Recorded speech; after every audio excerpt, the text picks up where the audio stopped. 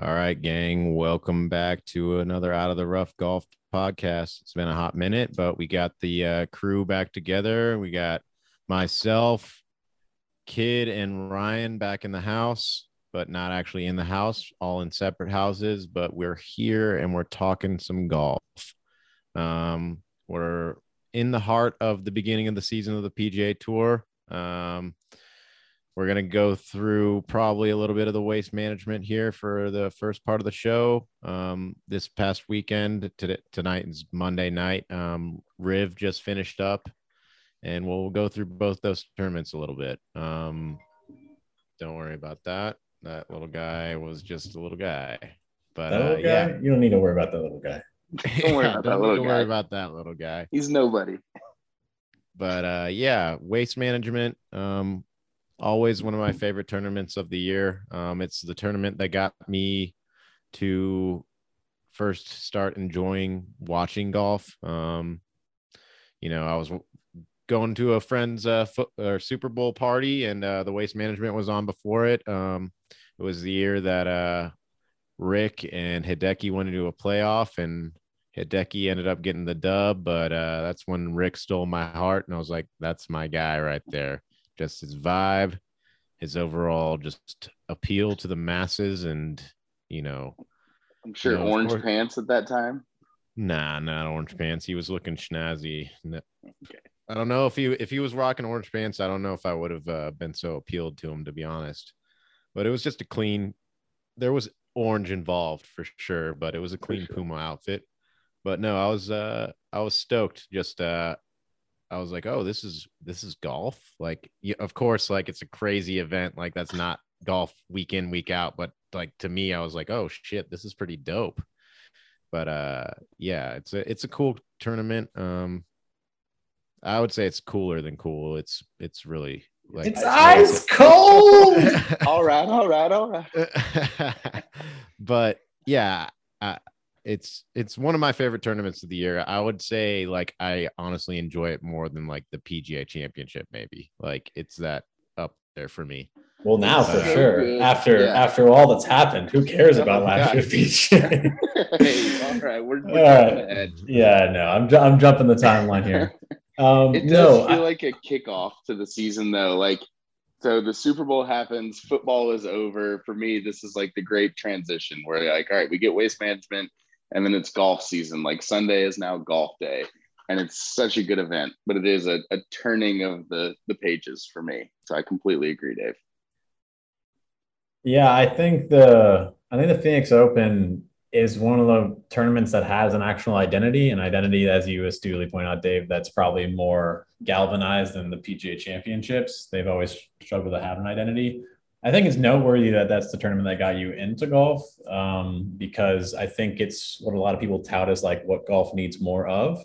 And they talk about like, well, it's more of what we don't want golf to be though, because we don't want it to be all sorts of rambunctious and like fratty and whatever and like party and animals. But just to the interject real quick, it's not like what got me into golf, but it's what got me into viewing golf, right? Like I had Mhm. been playing golf for a while and I had been having fun playing golf, but like I never really enjoyed watching it on TV, but watching that in that time, that waste management in particular, Rick being involved and just liking his vibe. And then the tournament being unlike really any other golf tournament, just all of it together just caught my eye and made me, intrigued and, captivated at the TV when I wasn't expecting to be at all. Right. Yeah. So, yeah.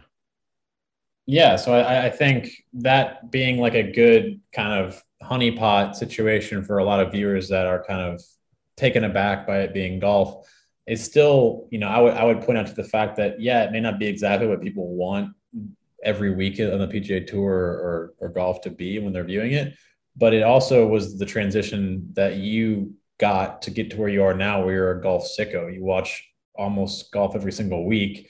You're plugged into the deep nether regions of golf Twitter and all sorts of shit that's going on. So like you're more of a diehard golf viewer than anyone who would have otherwise been like more of a dedicated golf fan than you that was tuning into all the majors and maybe some of the more premier PGA Tour events. You went from getting shoehorned in by the Phoenix Open, and now probably watch more golf than 99% of people out there. So, to anyone who's saying that like this is growing the game in the wrong way, can kindly see the door, because they just don't understand how this works. Like, people will have an appetite for consuming and learning a sport at their own pace and leisure. It doesn't matter the vector they come in through. 100%. Yeah, I agree.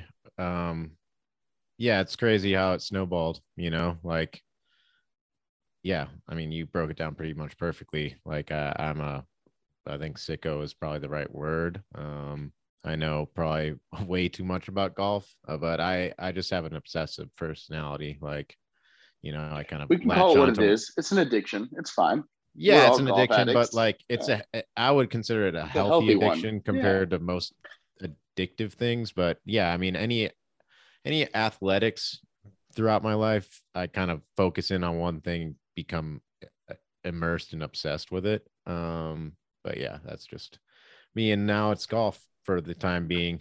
It might be just croquet sometime in my later years. I mean, I've been getting just deep in the curling scene from the past couple of weeks. So Dave, I might be able to get you some collateral, some materials. Do they got any wild tournaments where they get hammered at? Dude, I can only imagine. I'm not sure if you saw our U.S. team, but they were some fucking homies. They were. Yeah. They looked like they came straight from the trailer park to come curl. It was sick. Yeah. Yeah. But yeah, just to the essence of waste management in general, like the 16th hole, it's grown so much over the years. The whole tournament has grown so much, but I mean, I think this year in particular was quite the scene on the 16th. They jumped the shark on that shit though. God damn. I was gonna say they might have taken it too far. Yeah, it means like they played themselves out pretty quickly. Like it became played out with throwing the beer cans on for fucking everything.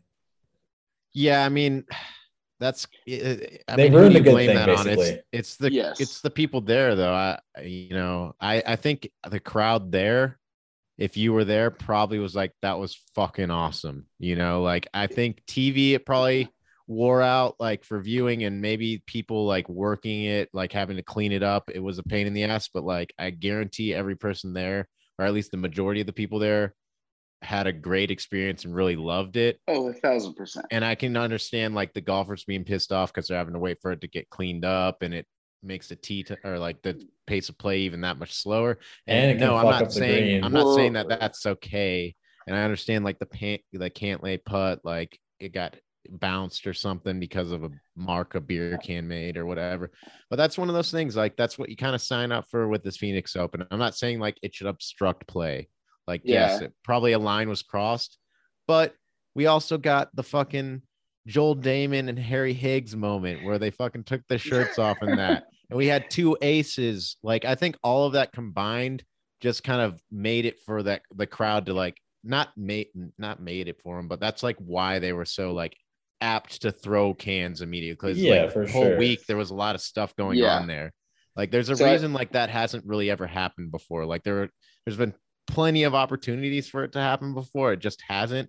And the fact that we had some crazy shit happen, I think is why it happened. And once again, it's a snowball thing. Like, oh, it's okay for us to throw fucking beers on the fucking green. I guess that's what we're doing when everybody gets pumped up for something now. Yeah, so, it is. Yeah. I think that's kind of what he was talking about there with jumping the shark. Like when someone hits an ace, that's fucking awesome. Throw the cans, do the thing. Like that's going to happen once every 5 years. But like, when Joel Damon and Harry Higgs both make par, it's raining beers. Like, well, they didn't just make par; they took their shirts off and were riling up the crowd, so they were egging them on. Yeah, so they threw beers for that. They threw beers in for chip-ins. I'm not like saying like I don't What's dislike the fix fun for that though. Like they just tell people like if we catch you throwing beers, like you get kicked out type of thing, like on the way in. I mean, I would say yes, because there's just no chance they won't be able to fill those seats at 16 immediately after that. Yeah. Once again, I'm not against fun. I'm just against people being played out as shit and being drunk, and just like jumping the shark. Like it's cool for Carlos Ortiz. It's cool for I can't believe I'm already forgetting the other person who aced it. It was and Carlos Ortiz wasn't even the first person. Carlos Ortiz was Friday, or was No, Saturday. he was second. Sunday, the there first was. one. You sure? God, Kyle something maybe. no, it was. Whatever. really Some thought fucking no-name guy on the PGA Tour fucking made an ace. Damn, that's fucked up, man. That feels That's fucked shitty. up. I Is really it- thought Carlos. I mean, I don't like that. Three of us who pay way more attention to golf than I was most people watching it don't. live. Don't but- know his name. That's like essentially that's what he is. He's Yeah. It a was no-name guy. no. Hold on. I don't want to do him dirty like that. I can remember. So Sam Amanda Ryder. was- Sam Ryder. Sam Sam I have Ryder. a feeling kid Yeah, just yeah, looked at yeah. it on a screen. He looked Oh, at it look. and then he's like, Hey. "Well, let me think about it real quick," and then put his David- head down. It's a podcast. Nobody saw him doing. Yeah, I know. this. That's why I had to tell everybody what he did. He fucking looked Yeah. over because I saw a screen light up. I he started saw the scrolling the name. leaderboard looking for it, but I'm like, how am I going to find someone by just looking at a Yeah, leaderboard? That's kind of impossible. Like, how am I going to remember someone who got it by looking at a leaderboard? Okay, well, kid remembered. Either way, it was I just don't great. like how you're like just trying to do this guy so dirty now that I can't even I could possibly never- recollect his name. I wasn't trying to do him dirty. I just You said call that him he a was no-name PGA Tour player. I don't know. That's Hey. not doing someone dirty. Hold He's on. not a no-name Corn Ferry Tour player.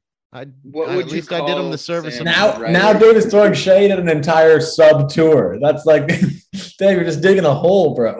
Hey, you're y'all putting the are- throwing shade thing on it. I'm not throwing any shade. I'm just telling it like it is. All right, I'm my last response. They'll probably be like, if they ever heard that, be like, oh, that fucking no-name podcast guy who has They'll no never hear listeners. this. And you wouldn't feel like that's throwing shade at you, as if they called you a I'd be no-name podcaster. I'd be like, damn, dude, I'm probably gonna get some more viewers or listeners because of that. and get out of the shade. Dave's like, can you at me on Twitter? You're gonna throw the shade. Like, at least let your followers see. Whatever. Props to Sam Ryder for making it. I Yeah. remembered it Thank you. truthfully. And Carlos Yeah. Ortiz, he was on my team last year, so I more readily remembered him. And he was, he was in the news about his celebration with Joaquin, even about Riv, so that's top of mind as well. Regardless of all those facts, the Waste Management was a good event. 16 is still cool. It's not completely played out. The beer throwing is getting played out. It was cool for Tiger's ace. It was cool for Sam Ryder and Carlos Ortiz. Did they throw aces. beer for Tiger's ace?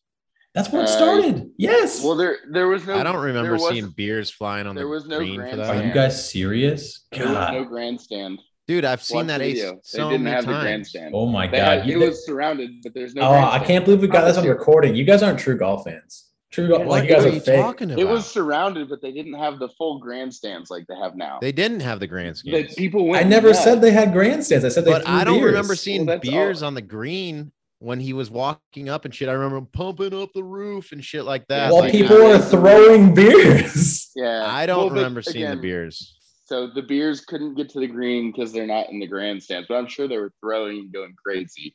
And there were probably Maybe. more You people. than you there found are an now. exit, Ryan. You can stay alone. You found your little doorway out of this without the grandstand thing. I didn't see them throw, but Dave, without question, is you're on the island. Ryan, you snaked your way off of it, sort of. But more true listeners know you're full of shit. I don't know No. what island I'm fucking on. Like, I just don't remember beers being thrown. Not that Like, you don't is that remember a being bad beers being thing? thrown, but saying that they weren't thrown. Well, I was pretty sure that there weren't any beers being thrown. Like, I It was the literally most don't remember iconic that. ace of Tiger's career, most likely, and it, And I without thought question, that is was what just because started it was- the beer throwing. I just definitely thought it was because it was at fucking the Phoenix Open on 16 and there was a bunch of people around and they went crazy. I literally don't remember seeing beers like last weekend. It's not to say that doesn't materialize in the moment. Like, I don't think everyone in the crowd's like, oh, we should recreate Tiger's ace beer throws. Like, people probably still just do it, but like that's what Yeah, like I just all of media literally- sent around. I literally do not think it was anything compared to what it was last weekend. I'm sure it wasn't, but again, that's because Yeah. they weren't above it to where they could get them on the green. Like I It's just easy don't to remember say that seeing when there's literally empty- 10 times more people there now because of grandstands, but the Right. the atmosphere is still electric when someone does it, and For that's sure. when they begin throwing the beer cans for the first time. I feel Listen, like no we're one was splitting arguing that hairs. it wasn't a crazy good moment in golf or anything like that. I just literally said I didn't remember seeing any beer cans, or I didn't think there were any beer cans thrown there. This was the first time I thought it had ever happened there. So, you know, It was the most ridiculous, I feel like, this year. But again, we're getting back to the beer cans. I feel like we should dive into the actual tournament. It was a big moment, pretty man. exciting too.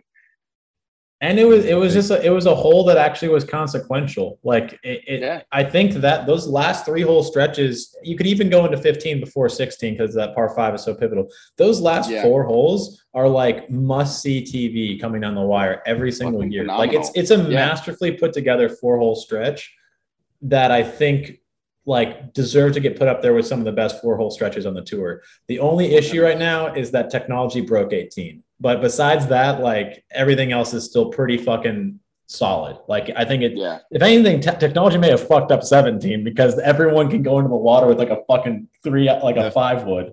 The fix to 18 is just making the pond go in right and up towards the green more. Oh, yeah, just dig the pond out 30 I guess they yards. could still keep blowing it out further right, but I don't know. It'd make it harder to hit for sure. But I just think the easier fix. We don't need to get into the whole technology, but like I'm done fixing courses because of technology. Yeah, well, we can get into that when we talk about Tiger at Riv. But they could say no drivers on 18, just a sign right at the tee box. Just a sign, 5 wood or less. the courses. Imagine if you do that. Like you're like strategically grabbing like local rule. Local rule is no drivers on this hole. That would be an interesting thing though, because then you have to be like, okay, guys, we're playing the Phoenix Open. Like you can use driver on every hole except for 18. Do we want to leave driver in the bag? Like kind of thing. It's like, well, maybe we leave driver in the bag, but then I move up from a 5 wood to a 3 wood for the rest of the Phil has a driver in the bag. Just on the bottom is written 3 wood. Sounds like something he'd do. Yeah, for sure. That was just a piece of duct tape on it. Yeah. The point being is that like it's besides 18 recently because everyone can carry the water and those church pew wannabe bunkers aren't really that penal. And then like they definitely do something, but like if they hit it over there how it used to be, it's definitely easier than it is now. Wasn't Scotty in the bunker when he won the tournament?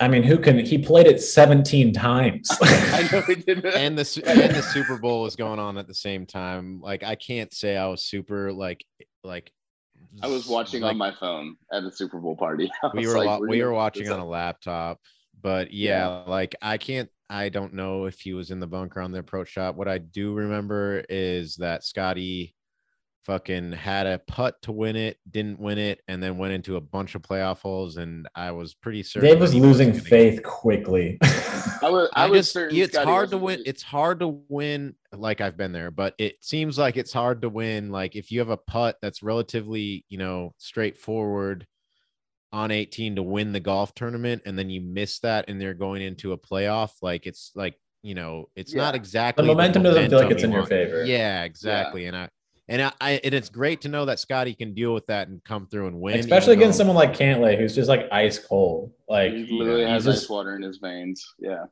I don't think literally, but I do get what you're saying.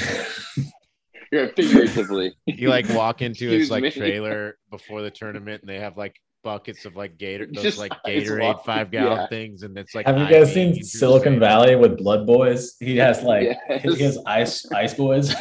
Yes. Oh man. The point being is that I like the holes a lot, and 16 was actually pretty pivotal this year, and in particular impact on the person who I think was really bringing a lot of vibrancy and color to the entire weekend, and I think was bringing a cool twist and perspective to what we see every day on the tour, and that was with Srith Theegala. Like the guy was going after it, and he had an opportunity to take the tournament by the balls and just end it on 16 more or less, and just a real tough break of Dude, it was hard. And he had a 54 hole lead, correct? He led that thing wire to wire all the way through Saturday, if I remember correctly. And he had the finale. Yeah. He had the best opportunity to go one more up, put the position out with a makeable putt on 16, misses it, and then follows it up feeling like he's in a pressure cooker where he needs to step up and hit a shot, and he tries to go for it on 17. I think goes in the water. Rolled over. Yeah. And that's such a fucking hard shot. I mean, I don't know what you do there if you lay up. Like what I would do differently, I don't know, because he just like it trickled across the green and into the water. I don't know that I approach it differently if I'm him, but you're bummed with the way it played out for sure. Yeah. I want to say, and I would have to think back on the past few years, but I think almost every year the tournament is either won or lost on 17 on Sunday. Like you either lost the tournament on that hole or you won it. That's how Ricky fucking lost it in the playoff. He fucking hit his drive too far on 17. 17 is just a really good hole for a finishing stretch. A drivable par 4 where you can lose it in the water left. Even if you lose it in the water, you can still get up and down for par. But like, I don't know. It's a good risk reward hole. Yeah. Well, and that's where I think too. His chip shot was not good to go up and down to save par because he bogeyed that hole. He didn't even make up and down from over there. So he gave a stroke back and then it's not an easy up and down though. Like and then last year, fucking Brooks had his chip and eagle. Like just a lot of shit happens there, man. Yeah. Yeah. Which is really exciting. Super fun. That's what I said. Like, I think it's a solid 4-hole stretch. I'd like them to make some adjustments to either equipment or the hole, I guess, on 18 to make that more interesting because it's more or less like a snoozer coming in. Like, if they hit the fairway, like it's over. Like, no one's bogeying that hole from the fairway. I think they should do the fucking sign at the local rule. It's the Mo Willie driving range. No rule. Drivers. Or you can leave driver, but everyone has to play with a wool-bound ball. Here's your 18-hole ball. You have a bucket of balls as they walk up. Just sitting there. So, how do y'all feel about the replaying 18? Because I don't like. I hate the playoff rules, but I fucking hate it. Are you kidding me? Like playoff on 16 in the Coliseum. I get the like why they do it, like for efficiency and like you're already running close on time. It's Super Bowl weekend, like, but even for any tournament, like they usually just play 18 again, and it's because everybody's already there. Like if they go to 16, people are gonna have to walk over there and grandstands are gonna fall down with people and whatever it may be. Like I get it, but especially for like a tournament like that, like the Coliseum, as kids said, like it would be just such a fucking perfect hole for that. Yeah. You do 16 and then every single time you tie the hole, the next hole you pull a club from the opponent's bag, and then if you go again you pull another club, and we're losing putters, we're losing wedges, we're losing everything right away. See, and I would like them to play the par 5s, like do something that's interesting where there's that just takes long though. Like that's the issue. It takes a long time, but like that's why the par 3 could be sick though. Yeah, the par 3 would be good. I hated watching the way they had the hole cut for this. Birdie putts were not going to drop for the most part unless you hit a perfect approach. So I was like, all right, everyone's going to make par, and we're going to do it 4 times. Chef, he did nailed a long birdie, bro. Yeah, it took him fucking 4 tries. Hey, like sometimes it takes 4 tries, you know. I know. I'm just saying, like it was actually 5 tries because he fucking parred the goddamn hole. I know. But yeah. Yeah, I just think invite some risk reward. You've got a par 5, you've got 280 in. Are you gonna hit your 3-wood? Or are you gonna lay up and just take your birdie? I don't know. That's I think it ultimately comes down to the logistics and just all the people are already there at 18. They're running out of daylight. If it crosses past 5 playoff holes in a row, like they've missed 5 times, they get to select someone from the crowd to play on their behalf. Yeah. I love that. Just to ante up the variability a little bit, and then they have to give that person 1% of the earnings. Yeah, I really wish someday before I pass away or stop watching golf that a couple of homies will. I'll pass away before I stop watching golf. Anyways, 2 homies are going to get into a playoff and just do a 1 club challenge on the playoff. Like we're doing 7 irons only. I love that.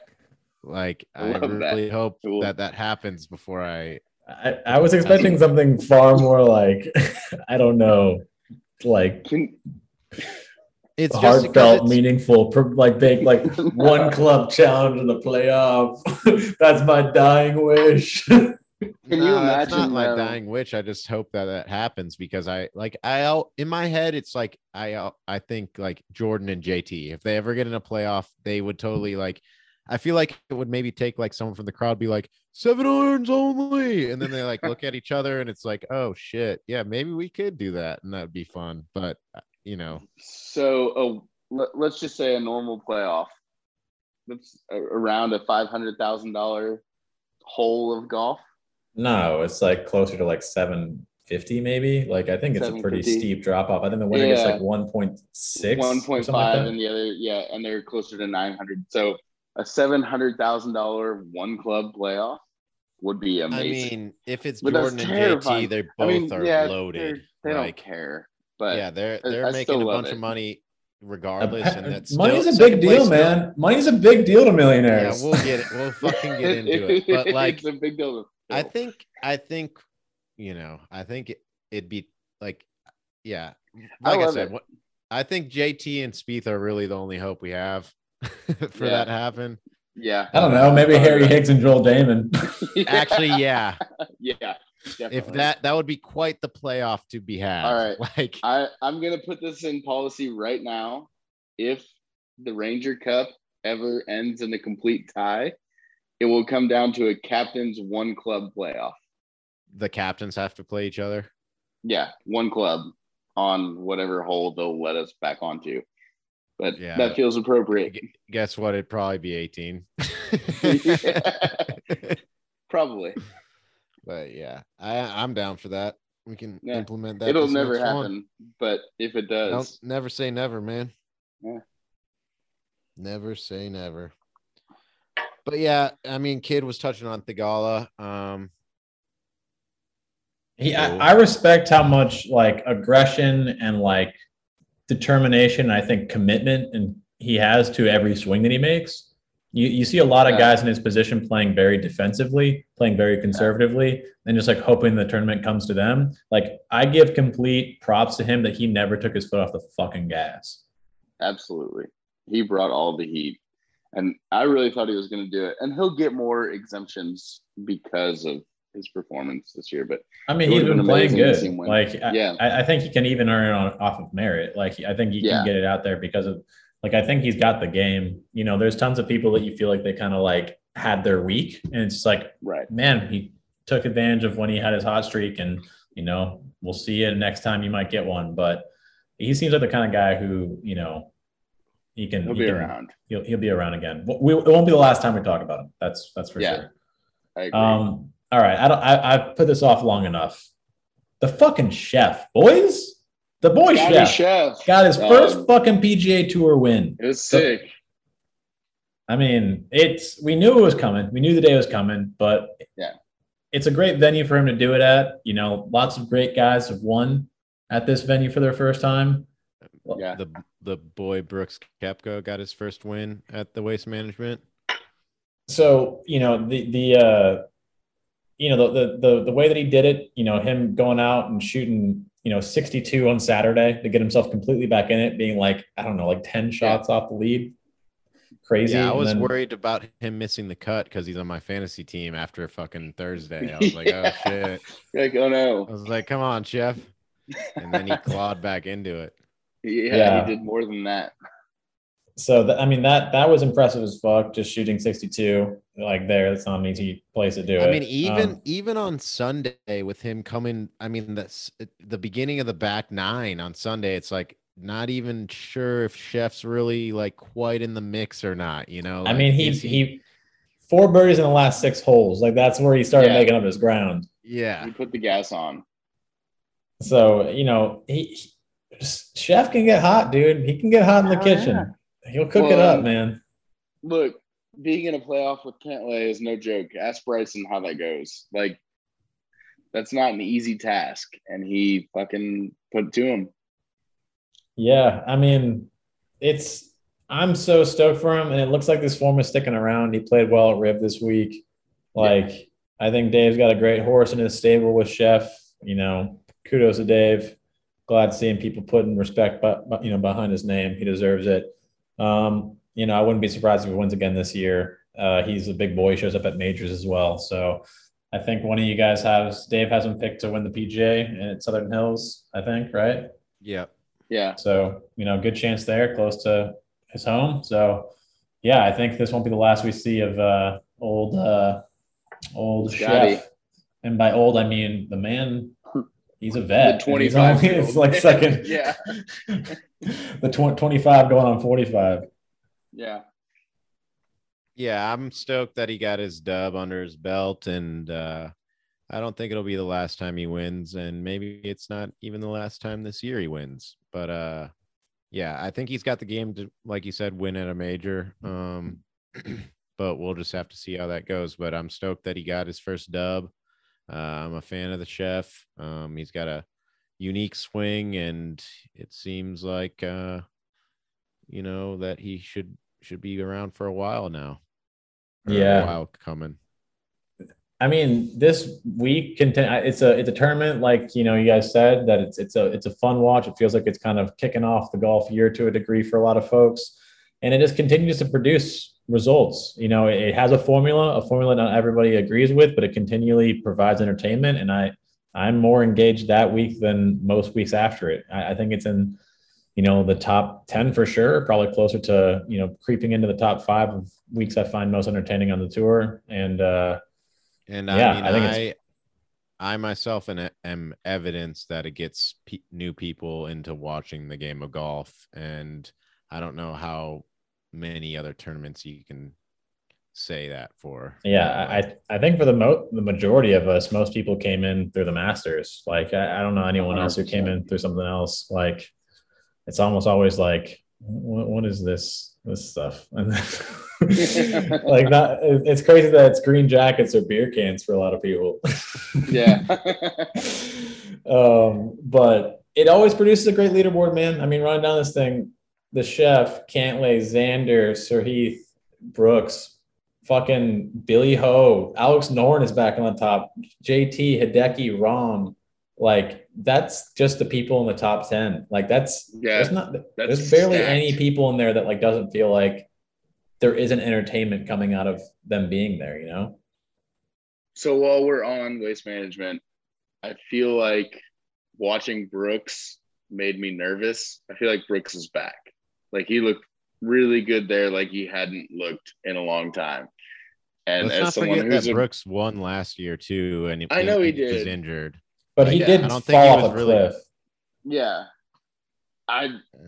As a Brooks, I'm saying this is a guy who picked him. I'm saying this is a guy who picked him, and I just wouldn't say it wasn't like, it wasn't up to what we are used to for Brooks, but it wasn't by any means like an awful year, all things considered, with his health. For sure, he still won twice. Like it just depends on how much you're putting behind health. Like are we just saying that like, all right, we're only going to cherry pick the good stuff with the win and some of the major performances, and everything else we're going to say is injury related? Like how are we talking about this? That's not. I mean, Brooks has never showed up really for regular tournaments. Like he had a great year for majors, like he usually does. He got a win at the Waste Management, and then everything else is just like, yeah, I mean, it's Brooks at a regular tournament. You don't know what you're going to get. Is he going to show up and really care, or is he just going to fucking go through the motions?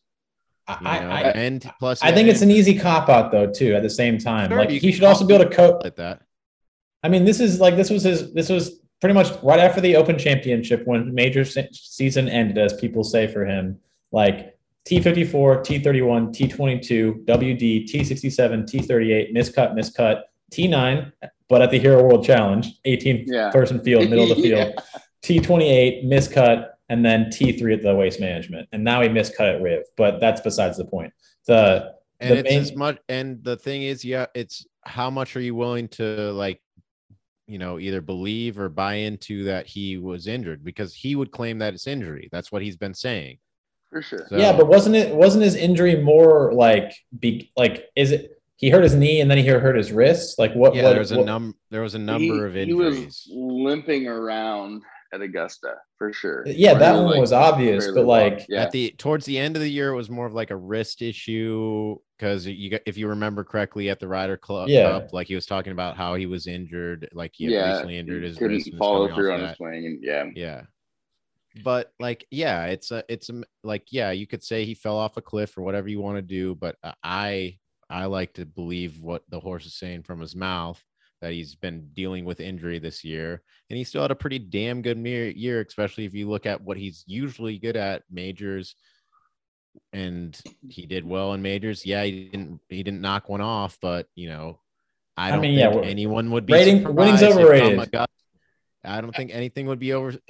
Like anyone would be. I don't think anybody would be surprised if come U.S. Open or PGA, if he rattled one off this year, they'd be like, of course, yeah, of course he won. Like, why would we think he wouldn't? That's kind of what I'm saying is when I watched him at Waste Management, I was like, oh shit, this guy looks like he's back a little bit. And that's you also got to remember that like it is like horses for courses out there at 100%. Scottsdale. Like guys who play out there well usually play out there well often. So yeah. Well, we'll see. I guess won there twice. So and I don't think you're wrong. I think Brooks is going to have a good year this year. I'm just saying like that course, you kind of like it's kind of an outlier. Like a guy could be having a bad season, but he just happens to play well at TPC Scottsdale and have a good week. You know, I wouldn't say the course is an outlier. I would just say it fits in the category that certain types of players play well there. But that's the case for a lot of courses. You could say that about Daniel Berger and Paul Casey and Jason Day for Pebble Beach and Spieth. You could say the same thing for Webb Simpson at the Heritage. You could say the same. Like there's just people that have horses for courses guys all over guys the play courses that they're going to do better at if they can. Yeah, so that's what I'm saying. Like, I wouldn't say it's an outlier to say like every course has horses that work for it. It's just I just personally feel like it has more guys like that you know guys. I agree that more there's guys more tend to play well there. Like we had Hideki go back to back. We see Brooks always in the mix. We've seen Ricky go back to back, or at least won once there, and then has in contention in the mix. Yeah, except for he missed the cut this year. But that's a whole different conversation. But yeah, the tournament always provides the fact that it has horses for courses means we're predictably having bigger names in the mix there more often, and I think it's a good mixture of different types of play styles too that thrive there. Like the fact that we see Brooks playing well there and then Spieth playing well there, even though they're both like generational iron players. But besides that, like, you know, we see Webb Simpson play well there, or we see Hideki play well. Once again, general iron. Okay, it might those just be are iron all players. Really good iron players. Chef, like Xander, really good. I don't see like Brian Harman and Kisner like going balls to the wall at Phoenix. It might just be like really good iron play, especially since they've been like props to the Phoenix Open this year by like being really firm and fast. Like that course was actually like rewarding people that were fucking like striking it. So like you weren't faking it around there, you know, on the weekend. It was crazy that you could hit a good wedge into the green and not hold it. Like it would still bounce off the green. Like that, it was firm as fucking fast as fuck. So yeah, I mean we have back. Yeah, and I think, you know, transitioning into what I think is usually always one of the best conditioned like courses every year, and one of the best tests on tour. Like Riv again this year, dude, was fucking firm and fast, and like people were like not holding greens. We were seeing chip-ins all the time because everyone was fucking having the chip. Riv was bucking its head, man. Yeah, it was sick, and that's like a testament to how good fucking Joaquin was playing. That like he had a huge gap because no one could like tame the beast for like the first 2 days. Yeah, like an absolute fucking boat race the first 36 holes. No one could tame it. 63 is nuts. Yeah, I was like, no one could tame it, but at the same time, he set like a 36-hole scoring record. Like, I think that's like the whole like the exception proves the rule. The fact that he had like an 8-shot lead after 3, like it's the same thing. Like Pebble was a fucking beast in 2000. But yeah, Tiger could tame it. Yeah. Like Tiger fucking blew it out, but like everyone else was fucking struggling. Like it didn't mean that Pebble was soft that year. It was just like someone came to fucking play. I agree. It's just crazy that week this past week when it was super hard, he ended up setting the fucking 36-hole record. Like it's just wild, you know, like you wouldn't think on the hardest week, and we've seen, you know, years out there, or I guess maybe that might not be the case, but it was Saturday, like not the whole week. Like Saturday was one of the best scoring days at Riv that they've ever had. Like they kind of took advantage on Saturday, but they had some really easy pins, and I think they're trying to make it moving day. But that course, man, like I think there's so much amazing nuance to it, and like every hole is completely different. Like you're never getting the same plain Jane like hole one after the other. Like I feel like a lot of the front nine like runs together at the Waste Management. You're just like, okay, here we go. Like you're kind of seeing the same generic kind of like par fours here and there, like the same kind of green complexes, the same kind of bunkering.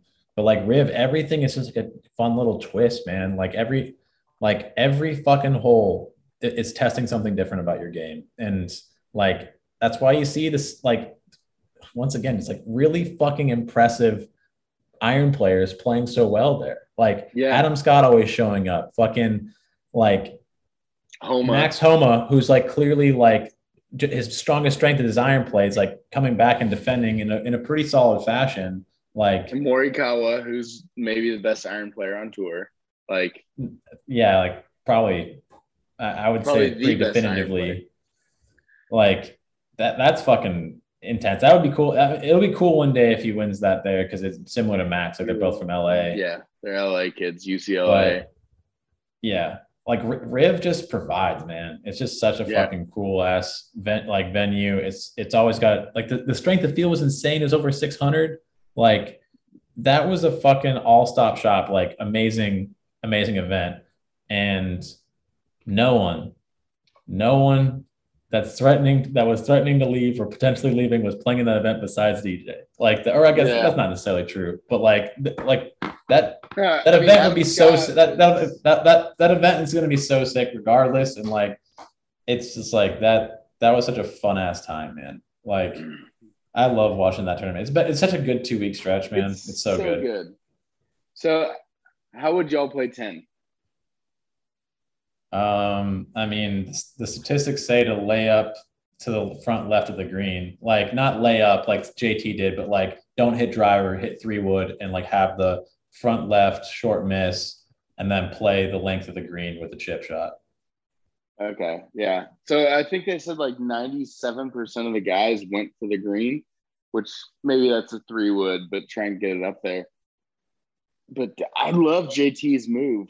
I thought that was awesome.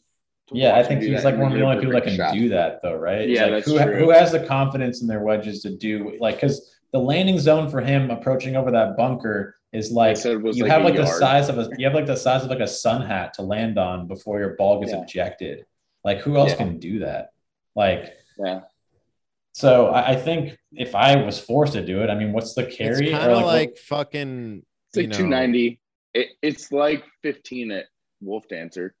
Is what it's like. I was gonna say it's like what is it 1 or 10 11 12 13 14 at Riverside. Like no one lays up there. You just fucking hit driver. Like obviously it's not the same hole, but you're not wrong. It's a little buttercut downhill. Yeah, like it's like why would you lay up when you can just smash the flattest of greens in the fucking planet, a massive fucking green. It has a little bit of back to front. We're not talking about like we're talking about hitting the tee shot, like risk reward, like should I go for the green or should I lay up? Like there's no point in laying up really. You fucking just go for the goddamn green. I think what me and Kid are saying is that maybe we don't compare Riviera to Riverside because it's both very different green complexes. And I mean, it's our club Riviera. We call it that. Like, of course, that's where my mind goes. Okay, you're not wrong. So. The only thing that they share is that they're drivable par fours. Like that's the only thing that they share. Not a single other thing. Have you laid up there ever, Kid? I'm so confused at why that. What are you trying to get out of that question? Like I was just comparing the holes. Like there's no point in laying up. Like JT was the only guy that really did it. Like nobody lays up on number 10 at Riviera. Everybody goes for the green. You meant at Riverside too. Yeah. Yeah, and they're the same. Yeah, they're both.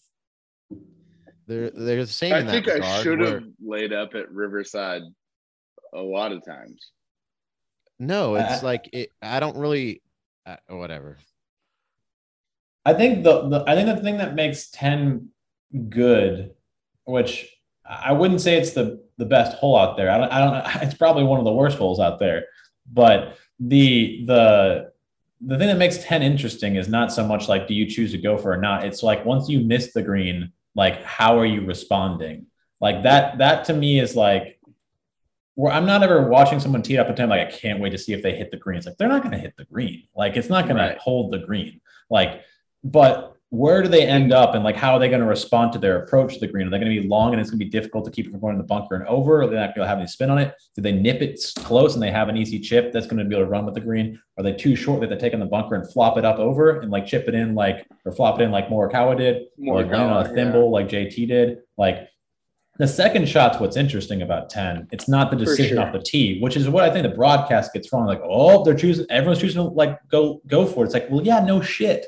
But like how they responding after the result of their tee shot is the thing I find compelling about 10. Yeah. And that's fair. I wasn't really saying that, that's the interesting thing. I was just comparing like there's no point in laying up in both of those holes. So I guess what I almost wondered is why do none of the guys hit 3-wood and be short left and have an angle? Versus like a lot of the guys with driver and were fucked way over or way left. Firstly, most tour guys don't carry 3-woods anymore. Secondly, even like a 5-wood for a lot of these guys is still too long. Like people that are hitting driver are probably hitting driver because like they would put them in almost JT territory if they were to hit their 7-wood or something like that, like where it doesn't make a ton of sense for them.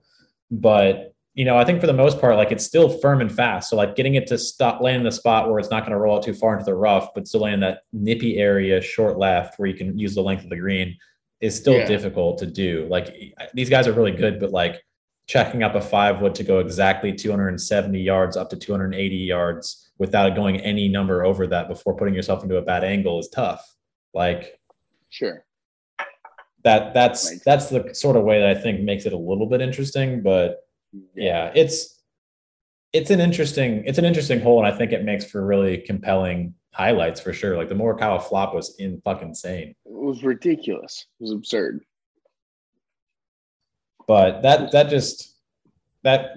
course blends together in such a like wonderful way. Like I feel like no matter where they cut to in the course, I'm like, oh, I wish they were showing this hole. Like it's like everywhere they cut to, I'm like, oh, this is sick. It's gonna ask something really interesting, and like it's demanding off the tee in like I think a non like boring way that like trees can be. Like most of the time people kind of like trees, like it's just like, all right, punch it out, chop it out. But like there's tons of ways that people have been able to kind of finagle out of the trees at Riv because they're sparingly out there. And like, they have to get creative. Like you have to get creative at the pine straw at Augusta. Like there's just something that you can kind of work with a lot of the times there. Y'all see that the fucking depth of field fucking new camera they were using? Or I don't know if it's new or not, but it seemed like they were using the camera a lot more on the greens. Yeah, the open aperture camera. They were just it was doing tons of like focus pulls. Yeah. Like I remember one shot on Sunday in particular of fucking Victor Hovland eyeing up a putt, and I was like, damn, that looks pretty solid. Yeah. How about that line he was taking down 17 fairway? Like, to the right. Just blowing it out right and saying fuck it. I just love him. I just love him just being like, all right, everybody, I need you to move 20 yards to the right. Everyone go. Clear the way. I'm going to spray this fucker, and I'm going to hit it. When you like watch him on like ShotLink on the app, it's just like, 290, unknown. 300 yards to unknown. It's so fun. I was just glad to see my boy bounce back after having a missed cut under his belt. I think he was just a little exhausted from his 3-win stretch,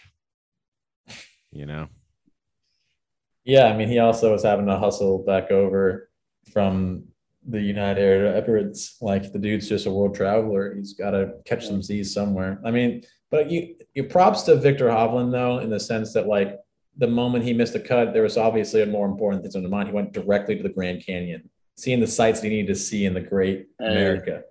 Like, take it in while you're here. Victor Hovland might be more American than most Americans. Like the way that he sounds, the way that he carries himself, the fact that he just keeps traveling to these great places, he just seems to have it all figured out here. He's a true Midwesterner. Like Midwesterner? Do you listen to him? He went to Oklahoma State University. He sounds like he came straight from fucking Tulsa. I'm saying he lives in Oklahoma. That's the Midwest. And he's bouncing around. Is that the Midwest? Yes. We call Oklahoma the Midwest? At 1,000%. Google it. I promise you. Isn't it like part of like the Dust Bowl Great Plains? I think the Dust It Bowl could be happened both. mostly through the Midwest. Like, so I'm from Kansas, which is the epitome of the Midwest. That was Dust Bowl. I always think of like, all right, this is terrible for the pod, but like I always think of it like as like Missouri, like Illinois, So Missouri Indiana, is the one Ohio, that's Michigan, next like to Kansas. Wisconsin. Yeah. I usually think of like Wisconsin and like It's pretty Iowa, like being ridiculous the to end of it. call. It's pretty ridiculous to call Michigan the Midwest. Yeah, I feel like Like that's a West. Yeah, it's neither mid or west. It's mostly north central, but it does fall into that category anyway. We don't need to hash this out on the pod though. Mhm. There is a But map for Midwest on Wikipedia that ends on Kansas and does not go into Oklahoma. There's no way. So they consider Oklahoma the South? Yeah, wouldn't I mean, know. that makes sense, right? Not really. I don't know. I consider everything south of the equator the South. So Oh, good. Now he's sharing his screen. this is dangerous. This is great podcast content for sure. There you go, dude. I'm not gonna say you're wrong. I just Midwest can suck it. I'm all about the South. And for people that don't see a screenshot on a podcast, but you shouldn't, it also had Yeah. Michigan highlighted as part of the Midwest, and it Yeah, went all the way up to it I didn't say it wasn't. I think it was ridiculous though. Well, you don't know when that was instituted. It could have been like way before, like right at the peak of Manifest Destiny, baby. That was like way Midwest. before the Louisiana Purchase kid. the timelines there are very different. The golf podcast that we were hosting at one point Before the geography podcast. reconnecting the rails here. Yeah, let's do that. The 10th hole, solid stuff. Everything else on the course, also solid stuff. Every hole is demanding in its own unique, different way. I think it's challenging off the tee in the best way too, while maintaining, even if you go into the shit, you have an opportunity to redeem yourself in different ways, but it still requires a really tough shot. And I think the guys that were hitting the really tough shots most consistently were actually being rewarded on a high level. And because of that fact, we started to see a really good leaderboard at the end of it. Like Joaquin helped us out by kind of not really showing up too much on Sunday, and then, kind of slowing down pretty drastically in the back nine on Saturday. And then you started seeing guys charge like Cameron, like Morikawa, like Hovland, like Max, like lots of people JT started coming back in the bit. mix. JT as well. So I was battling with a mental battle on Sunday that I wanted Morikawa to fucking win, but at the same time, if he won, he would take over the world #1 spot from Rahm. So then I was like, fuck, I guess I want Joaquin to win. But so I'm assuming this had to have taken place like in the last like 3 holes, right? It was during the back nine when Morikawa was making a run, and I was like, oh, maybe if he fucking birdies enough holes. But I was right there with you, Dave. Like I wanted Morikawa to make the comeback, but I also wanted Rahm to stay world #1. But it would have been more fun to see Morikawa win in the playoff. Rahm will get his world #1 back if that does happen. So yeah, I just want Rahm to get as many weeks at world #1 just to fucking I know. I'm soak right there in with my you. bath of just knowing Rahm's the best in the world type of thing I've been saying for a long time. And the more weeks he can get under his belt, the better. Are we ready to have a Rahm conversation about his putter this week? No, it's fine. You have bad weeks sometimes, Yeah, I think it's Okay. the one club that like most consistently is inconsistent, if that makes sense. Like it's Well, It's so course dependent too. Like every course has different greens and so you know. yeah, that's the two things I was going to say about this is one, Saturday I said next week he won't have the same putter in the bag, and he switched putters before Sunday. And then two, in Tiger's interview, he said the reason that me and Jack never won here is because these greens are impossible to read. So I'm wondering if Rahm overreacted because these greens are too hard, or if he really needed to make a putter change. Okay, so you're telling me like I didn't really watch this tournament up until Sunday, like the back nine. Yeah, You're telling me Rom switched putters from Saturday to Sunday, Saturday to Sunday. Yeah, he and went from I know he the shot maybe the best in the field on Sunday as far as scores go. no, but he No, played better. Morikawa and Rom Yeah, both shot 6 under. So that is the he best in played the his field, though, best, right? and Like he that's the best switched score in the field on from Sunday, right? 6 under. yeah, Yeah. So actually, him and oh, Morikawa wait. shot the best in the field. Yeah, yeah. So So what? he switched back from the like California style half mallet Yeah. to the more spidery Yeah. The double mallet dot putter. Yeah, spider. yeah. Okay. Yeah. Maybe he needs a better go back to the spider vibe. I've Well, always and been a fan of him with the spider boy, Or you even though should it's just Yeah. not do a a true giant. spider. Maybe he He should won- go Adam Scott broomstick with the Cybertruck putter head. the Cybertruck, yes. Well, but I mean, he won his major last year with the California style. Oh, and I mean he putted lights out with during the Ryder Cup and stuff. He's a great putter. Like he's a great Yeah. putter. I think sometimes with putting and like Kid brought up that the greens are just hard to read, and he's Yeah. a very like I didn't bring that up. cerebral I brought that up. It's fine. with the Tiger and Jack thing. Yeah, that was Yeah, it was Ryan. Oh, sorry. it's fine. Anyway, I've never heard that. I didn't even hear that interview. Yeah, it was a good interview. Sorry about that. But Yeah, you're fine. You're I mean, fine. it kind of makes sense. Like a lot of the people that have won there are not historically great putters. Like, Yeah. Yeah. So Tiger said it was just grainier than anything he's ever seen and had a really hard time seeing it. And like Rom had a bunch of putts where he kept looking at the ball going like, how the fuck did that finish there? So I also think that Rom is like a guy that is used to seeing the ball just go in the hole when he's putting. Like sure.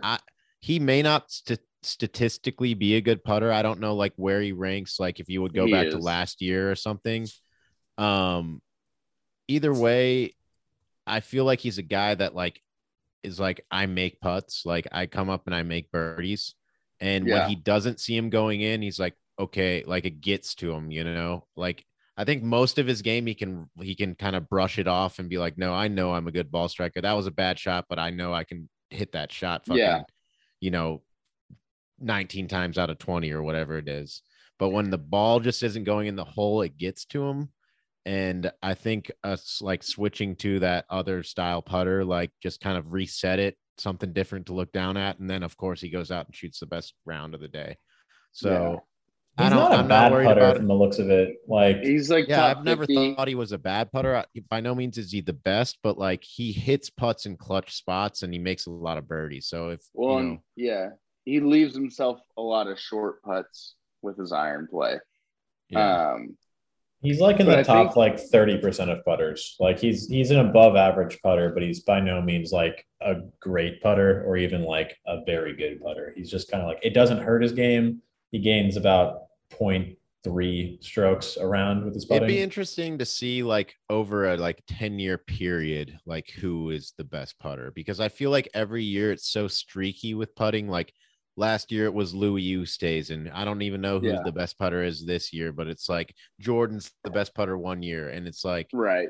I don't know. It's just like it's It's not. You Like, mean it's not like the- it's not like the- ball striking where it's like year in year out. Like you can kind of rely on certain guys to be like up towards the top. Like whether it's Morikawa or Adam Scott or you know. Are you Rory talking Mac- about any 10-year stretch or the past 10 years? I'm just talking about. It'd be interesting to see like who floats to the top like over a long period of time with putting as opposed can you to answer like my question? we can do the last 10 years. I never. It's in probably my head, it'd be probably Jason Day then if it's the last 10 years. He's been the most consistently top of the strokes game for like around the top of the strokes game for like since like 2014. Yeah, I mean, I don't know. I just thought it would be interesting to see that compared. I can to tell you like, who'd be at the bottom of it. Hideki Matsuyama.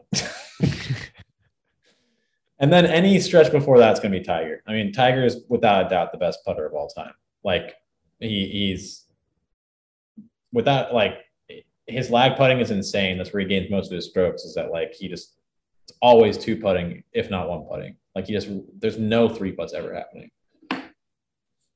But it'd be an interesting thing for sure. But 10-year stretch is so difficult because the game is so like deep now. Well, maybe that, like, cut it in half, do 5 years. I was just saying like more of a longer term period than like just like, taking this season type, because they're always going off like a season. Like so far this season, X person is the best putter. This is his strokes game putting or whatever it is. And I don't think that's necessarily like a long enough thing with putting in particular to know who's like really the best putter, because putting can be so sporadic week in and week out. And like, it's out of like the game of golf.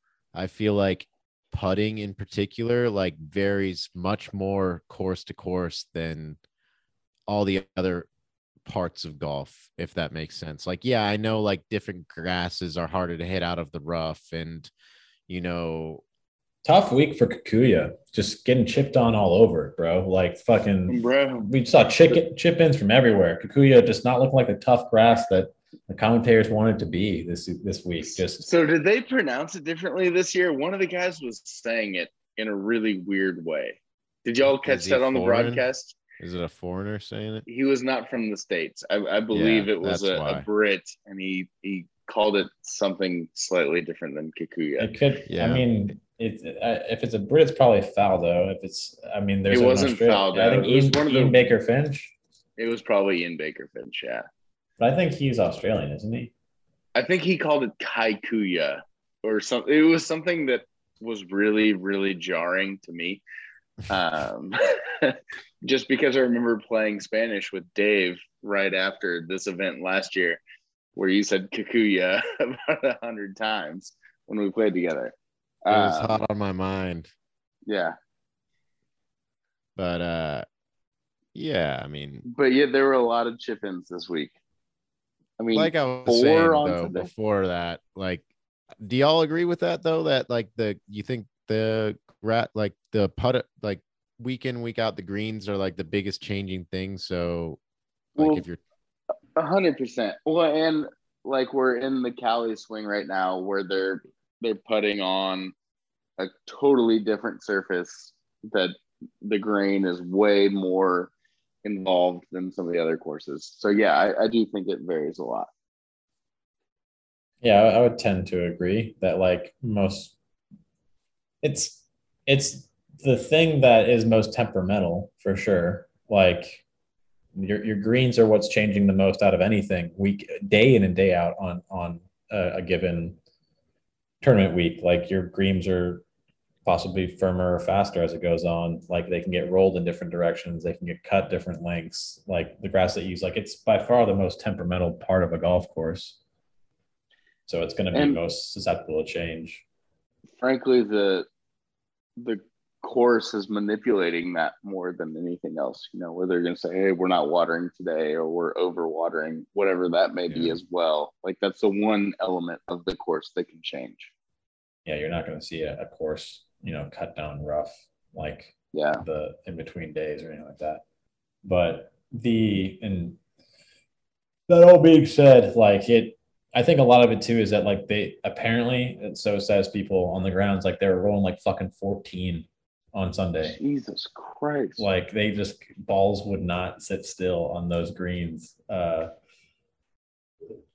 weekend. So it's just a big boy golf course, man. Like it's not even all that like hyper long. It just is it's just so demanding tee to green. Like, yeah. So such a fun thing to watch. But I mean, I think these 2 weeks together just like show such an impressive crop of guys. I mean, I'm just looking at a leaderboard right now and just like, once again, like just, we're not seeing very many just like no names here, to use Dave's shade throwing term. I guess I mean, what a great week to see Ches in the top 10, guys. 66 on the weekend. Cali boy, though. I didn't realize Ches is a California tournament guy. Yeah. Well, what about the guy right above him at solo 9th, CT Pan? Like, how often are we seeing CT Pan in the mix? It's good to see. Too often. So that's one of the guys kind of lurking in it that maybe wouldn't be what you'd think, but like ball striker Joaquin Neiman, Colin Morikawa. I mean, Cameron Young, like looking solid. Like I've been hearing good things about him, but Yeah. like the Adam Scott, Victor Hovland, JT, Chef, Dude, that Cameron Maverick Young McNeely. guy fucking lashes at the ball. Yeah, He does. with the But he Hideki pause. pauses and then he fucking lashes. It's like a baseball swing. The pause makes it seem so much more aggressive, Violent. I feel. Yeah. Yeah, it is violent. Because it's It not looks like a like a fluid baseball motion. swing. It's like Yeah. he's restarting it from scratch up at top and just like having to go from 0 to fucking, It really does make it 85 miles an hour, like Ryan literally. said, it really does make it seem more like a baseball swing. Like it may not be more flat, like it can still be upright, Yeah. but the fact that you stop, it makes it like because you just go from nothing. But he gives it more of a baseball vibe than Hideki does. Hideki's feels like way more like surgical and like gymnastic, whereas this guy just seems like he's just fucking angry at the ball. Yeah, Hideki's is seems more aggressive for outside or inside. Like Cam Young's is outside, and it looks like a load. So like in baseball, they teach you to load your front foot. And he's your definitely back one of the shoulder. more aggressive swings, I think. Yeah, It's back-to-back weeks of emerging talents having aggressive swings. I mean, Sahith and then now Cameron Young, like they both had really violent, aggressive swings. Lashing. See, I think that Cameron Young is a much more aggressive swing than Sahith's. Like whenever I watch Sahith, I mean, nobody said that we thought Sahith was more aggressive. We're just saying that both aggressive swings. Even when you brought it up like earlier about the waste management, like I don't think about aggressive swing when I see Sahith, like when we were watching it on Sunday or, when I was watching the tournament. But like, I can see like after you saying that, how you think that, but like, that was never anything that crossed my mind. Well, so it's very different too. So like Cameron Young, he plays that fade where it's a very outside, set the hands, baseball swing. Whereas Sahith is more inside and it's a bigger turn. So it's like they're both violent, but they look violent differently. And I would say Sahith's is like a ton of body rotation, like it's an insane amount of hip turn inside, and like big turn. Yeah, it's like it seems like he's like whipping his body a lot more, where it seems like Cameron Young is like ripping his shoulders down and just like trying to snapping his hands. Yeah, and I think one of the crazy things too is that I think it might be wildly inefficient because like he's getting like 185 mile per hour ball speed.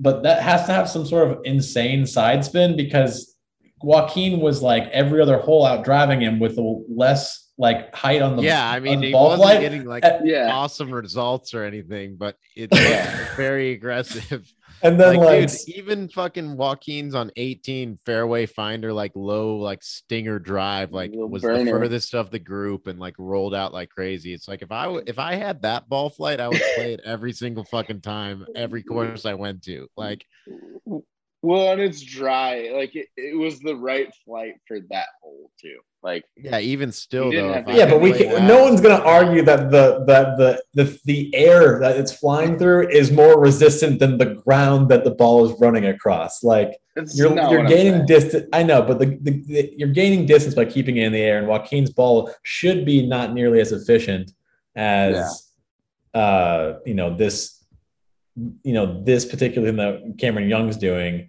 And as a result, like it's just crazy to see Joaquin is just sneaky long, man. He's sneaky long, and I think Cameron Young's swing has got to be like a little bit like inefficient from what he's another kind of violent swing.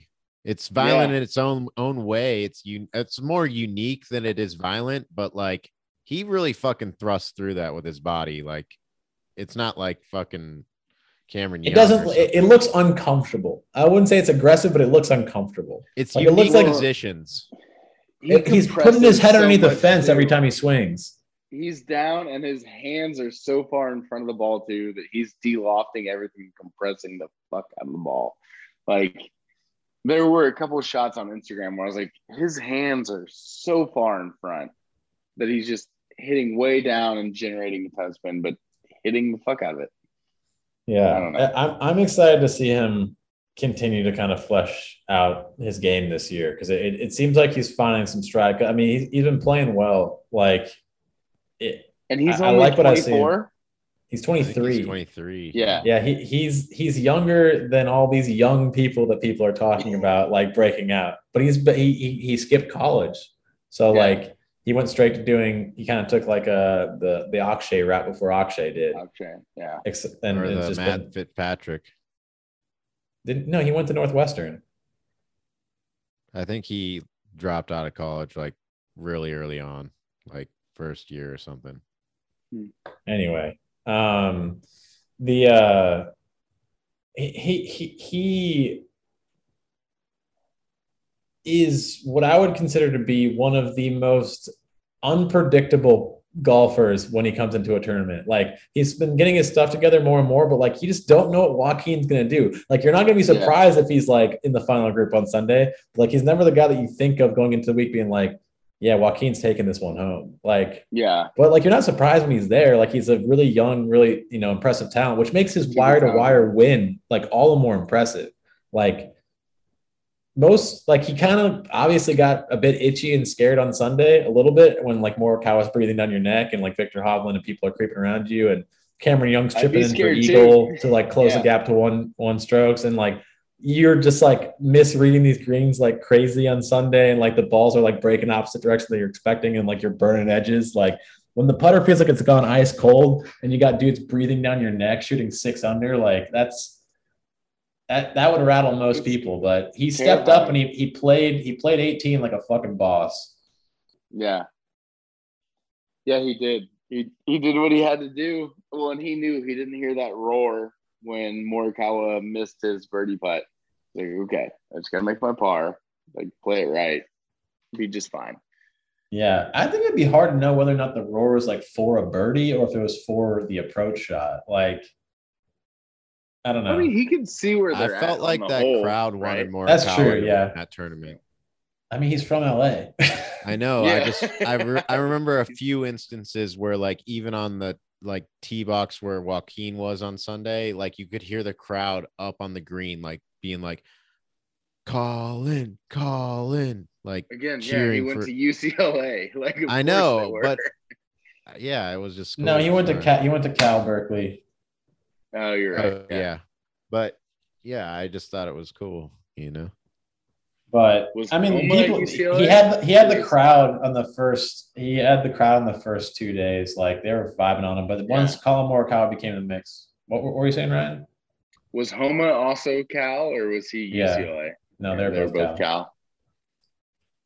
But yeah, Riv is a fucking fantastic week. So many great like highlights and fucking shots from that week, but something that also dominated the media cycle this week and was a big talking point during this week was a lot of players' stances on one Saudi league.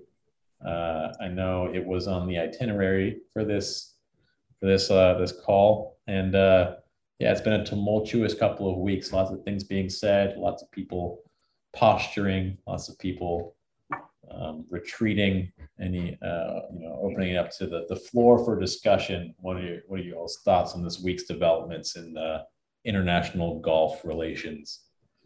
Well, I have a couple questions that I think maybe might be different than a lot of stuff that people have been saying, and it's more so do you think that the Saudi League is going to get off the ground, or are they just going to retreat to something within the Asian Tour and not do, not even follow through with this idea that they want to do?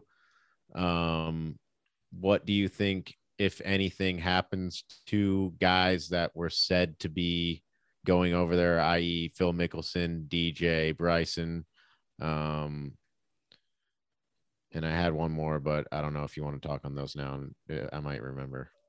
Should we detail what happened a little bit more for anyone, or we just assume that anyone? I think anyone who finds our podcast has already been pretty steep in the information around it. So I don't think we need to completely recap the 30-second thing is that the Saudi Arabian government, state-funded government, is trying to start up a independent golf league with the 48-person format that they ripped off of from the Premier Golf League after they stole the idea, and are trying to woo over large top professionals to come play their league for large sums of money to sports wash their nation's historical atrocities for human rights.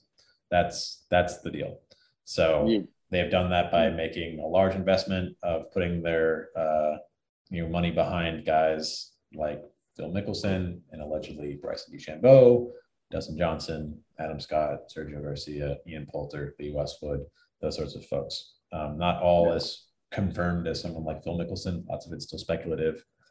But lots of developments. I would consider the Asian Tour thing to be kind of separate. The Super Golf League is supposed to be separate from what the Asian Tour thing is supposed to be. That's a $300 million investment in a circuit of events that have nothing to do with this 10 event or 12 event series that's doing mostly in the United States, which so far I think it has 2 trump courses on the Rota.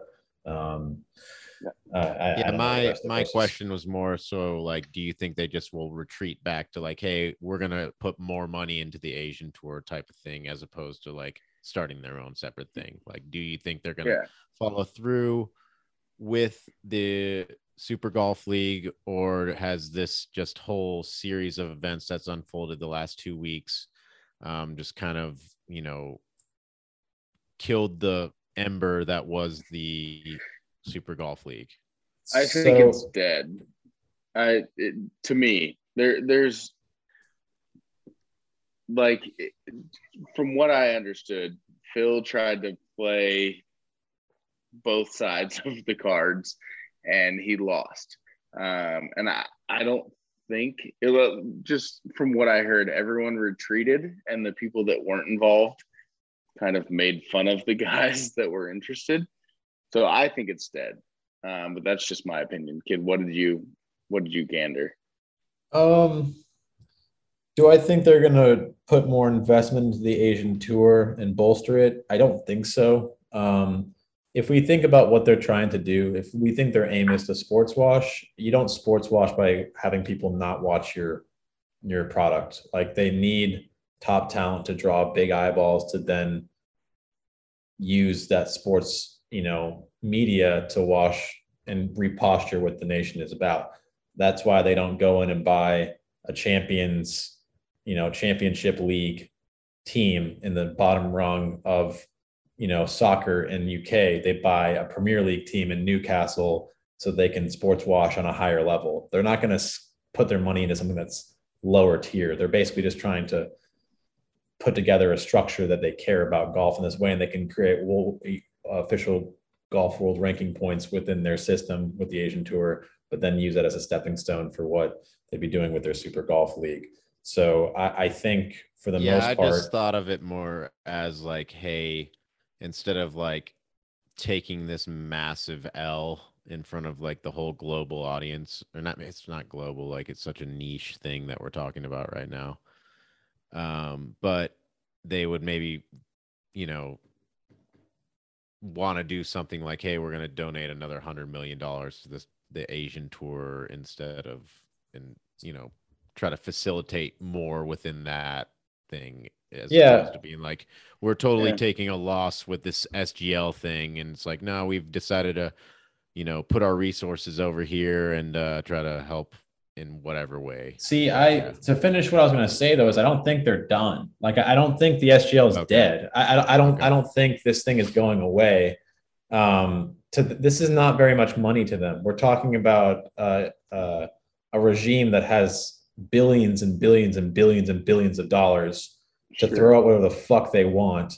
And most of these sports ventures make money for them. So Newcastle's going to make money for them. Like, this is the kind of thing that they're ready to burn because it's within a clientele base. It's going to be valuable for their country to be able to get these corporate sponsorships to come do business in their land. So I think it's something they're not just going to put away. And if they need guys like Justin Rose or Adam Scott or Sergio Garcia that, are in their nether years of their career, but are still very valuable to a large, swath of business executives that can bring things over to their nation. They don't give a shit about, one guy making them put egg on their face. Like, whatever, they'll fucking cut up fucking Phil with a bone saw. Like, so you don't think that big names are necessarily required for them to be successful in what they want? Like, they're not looking for like a ton of views globally eyeballs on their product. They just want to attract like business moguls and corporate entities to come to their events and socialize and do Yeah. business. No, I think they do need those things, but I don't think this alone is what's going to stop it. Like we're thinking so near, like we've thought this thing was going to blow the doors off the hinges, and it's dead in a matter of fucking 124 hours. Like that's too quick to pronounce something dead. Like well, this the is why idea, I'm asking the question, right? Yeah. So my, let me go ahead. Sorry. the point being here is that like just because Phil has eviscerated himself online, and just because now DJ and Bryson, because of that fact, like have to retreat and put their tail between their legs, doesn't mean that Saudi Arabia is going to be like, oh, I guess our shit's over. Like they can take a longer approach to this and think about this more than just the next 2 or 3 months. They can table this and revector. Like that money's not going anywhere, and people within the subculture of golf still have a pretty singular priority, it seems, and that's not going to go away. They're just waiting for the fucking hot water to cool down. Well, Yeah. from my understanding and what I've heard, like they've put some dates out there. So, like for potential start times, like You just said the word announcements. potential, though. Like it doesn't have to be then. Like So it could, if I may, Sure. it feels like on Wednesday of last week, the SGL was a real threat. And today on Monday, it does not. Do y'all agree with that or no? it's less of an impending threat right now. Like at the end of the day, It's what we describe as threat, right? So like whenever Phil Mickelson, Bryson, DJ, those type of names were on the table for that tour, and that was taking away them from the PGA Tour, I think that was more of like a threatening thing, right? For at least the tour's perspective and maybe potential viewers of the PGA Tour. But whenever you get those three guys back and they're still on the PGA Tour and you lose guys like Adam Scott, Justin Rose, and people that you don't really care about watching that much, I'm not saying they don't add to the tournaments and stuff, but if you lose them, you're not going to be that upset. I mean, look at Riviera, look at Waste Management. Were any of those names besides Adam Scott at Riv really in the mix? I don't really remember. I was about. I have a follow-up question. Are they going to still be on the PGA Tour? Like, well, yeah, I mean that's to be decided, right? I don't know. They might not be on the tour. I think it depends on how far they got litigation wise, and I think Phil could definitely suffer some suspensions of some sort. I don't Phil know, and Bryson, but as far as Bryson and DJ go, I don't know about them. I mean, if we are to believe what Phil said to Alan Shipnuck, which I'm not necessarily sure if Phil's a honest narrator here, like, so we don't know if whatever we're saying is true, but we're talking about someone who had athletes have their lawyers draft operating agreements for a rival league while being members of a collective tour of which they are shareholders in. So if that's not an expulsionary offense, I don't know what is. So that's the definition of it. Yeah. So I think the point here being is that like they may not have a tour to come back to. They can say whatever they want to social, but if Jay Monahan and other people within the board want to put the ban hammer down, I don't see any reason why they wouldn't be able to. And I don't see why the Saudi Arabian league wouldn't have any incentive not to send that records over to the PGA Tour, because if they get banned from the PGA Tour, guess where you're coming to Big Bone Saudade. Your check just got cut in half, but you're still welcome. Like, we don't have as much money for you because we now have some leeway, but yeah. And to speak to the question around the other guys, I mean, I think it comes back to speculative, right? Like, we don't know who actually was humoring being in the league. We don't know who had signed on to be, within the opt-out period or whatever the case may be. How do other people look at it? I mean, yeah, you could have someone like JT or Spieth or Rory kind of, blast, like kind of laughing at you or kind of pointing you out as just kind of being like, this is kind of shameful. But like the main thing being is that like I think it just shows people's colors of like what their prime motives and like value systems are, and like what they're trying to aim for is like, we're part of a shared collective that we're trying to push the PGA Tour forward. And like, I'm not the biggest defender of the PGA Tour, but like, we can't argue that they don't have like say over what happens. Like, you have instruments in place to be able to get things pushed through whatever capacity you can. If this is your way of doing that, like you're hanging out your other brothers to dry here. Like, how are they supposed to take you back? I don't really get it. Yeah, it's a whole mess. And we'll just see where it goes. But I don't think the SGL goes anywhere in the next 6 months or so. And I think Phil might be done. I don't know that we see Phil anymore. I would never rule out Phil being in the public eye. He's going to be playing the Masters. I'm sure he'll be around for the majors. I guess they can't rule him out of the majors. Yeah. It sounds like Phil needs to be in the public eye. It sounds like he's very intertwined, whether it's for ego or if it's for monetary reasons. I think if this process has shown us anything, it's that Phil's in a hard spot. And once again, that's speculative as people assuming that he's either like in bad with gambling debts or like his finances aren't tight with if Alan Shipnuck's thing is real, that he had to sell his Gulfstream that was so important to him because of financial struggles.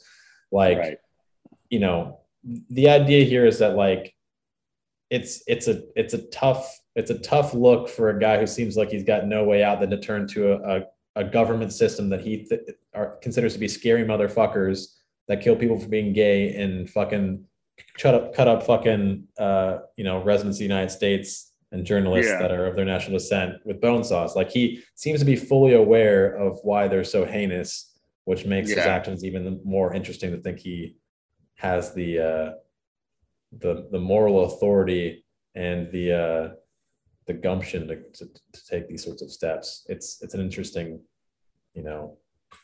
proceeding of things. I just don't understand, like, do they just not know what the PGL is? Like, have they not heard about that? Like, they could try to be convincing, like, Monahan to be like, hey, why don't you hear this guy out? Why don't you listen to, like, what they have to say? And maybe we can come to a better situation for all of us, like, and it's not fucking dirty Saudi money. Like, I just don't get that. Like, have Bryson, DJ, these guys not heard about that? Like, they have. I think it'd be I think the way that Gardner has it structured and how it would work for them going forward is far more of a long-term, slow burn kind of relationship that these big stars would have with the firm before they'd be seeing anything. I think for Phil, in his current circumstance, needs his money and he needs it now. Well, sure. Well, take Phil out of it. Let's talk about guys like fucking like Bryson, like DJ, like fucking Adam Scott, like fucking. I need my money and I need it now. Right. I need my money and I need it now. But they are getting money now. Like what the guy said, like you're getting a signing or like getting money for signing. You're getting guaranteed money for every single tournament on top of, like, depending on how you place, you would get more money. But we're still talking years, and we're still like Saudi was ready to go this year within months. Like, you get your money, you get it now. And like, PGL wants this thing to be solid for the future, long term. Saudi doesn't give a shit about that. And so the goal here being is that, PGL wants Rory involved. PGL wants this relationship with the PGA Tour to be harmonious. PGL wants to be in it to be part of the fabric, the hierarchy of professional golf globally. And they're not trying to take that. They're not trying to take a shortcut to that. They're trying to do it the right way. And because of that fact, you don't have people who are on the back end of their careers, the Adam Scotts, the Justin Roses, the Ian Poulters, the Lee Westwoods, the Sergio Garcias. Those guys, it's not, their timeline's ticking and they want their big bag before it's too late. You think their time, like if you're a guy like Sergio Garcia, like you think the timeline's ticking for him being a captain of a team on the PGL? I think that's like a perfect guy to be like a captain of a team on the PGL. He doesn't know if that's real. It could be if you get enough guys, like that's a good handful of guys that go to the commissioner of the PGA Tour and be like, hey, hear this motherfucker out and see what he has to say. Like last I've heard is that he won't even entertain a conversation with That's the point though, Dave. Like I want the PGL to succeed, but the Saudi thing is more real right now than it is an idea to these guys later with the PGL. I think most golf fans want the PGL to succeed because we think it'd be a better product for us, and it likely would be. But the point is the player's interest is profit for themselves. At the end of the day, that's all they care about. No one has Yeah, and told they us don't have to otherwise. do any work to get that. They fucking just go and sign papers as opposed to Well, like, hey, we And have it's to get and together and talk to Jay Monahan and convince him that this is the right thing to do. You know, exactly. so I guess I want to ask y'all. I know Dave, you're a football fan. Kid, you're a European football fan. Do y'all follow any of the other American professional sports at all? Yeah. Because the owners always win. And I feel like the PGA guys are just now thinking that they're in charge and they're about to find out that the league always wins. Like, this is not going to, they're not going to get the control I they want. fundamentally disagree with that. I really do. I In do. what way? Tell me. Sorry. I won't interrupt. That the system is in fact built for them. Like the system is continually trying to do its best for the players. And I'm not saying that other leagues don't do that. I think Adam Silver in the NBA does a great job of getting money back to the NBA players. Their salaries have never been higher. And the same thing goes for PGA Tour. Like way before Saudi was involved, their price purses continue to skyrocket and they continue to get raised up. Like the PIP was a reaction to it without question. But like their purses kept going up, and it was a result of the TV deals. Like as much as it may seem like they're taking circuitous steps to get there, like Jay Monahan has put more money in players' pockets because they've asked for it. That's what's been important to them. The product isn't. And the point being is that like it's a player-run organization where they have more saying power and responsibility within the boardroom than in any other league on the planet, for the most part, that I understand within popular professional sports.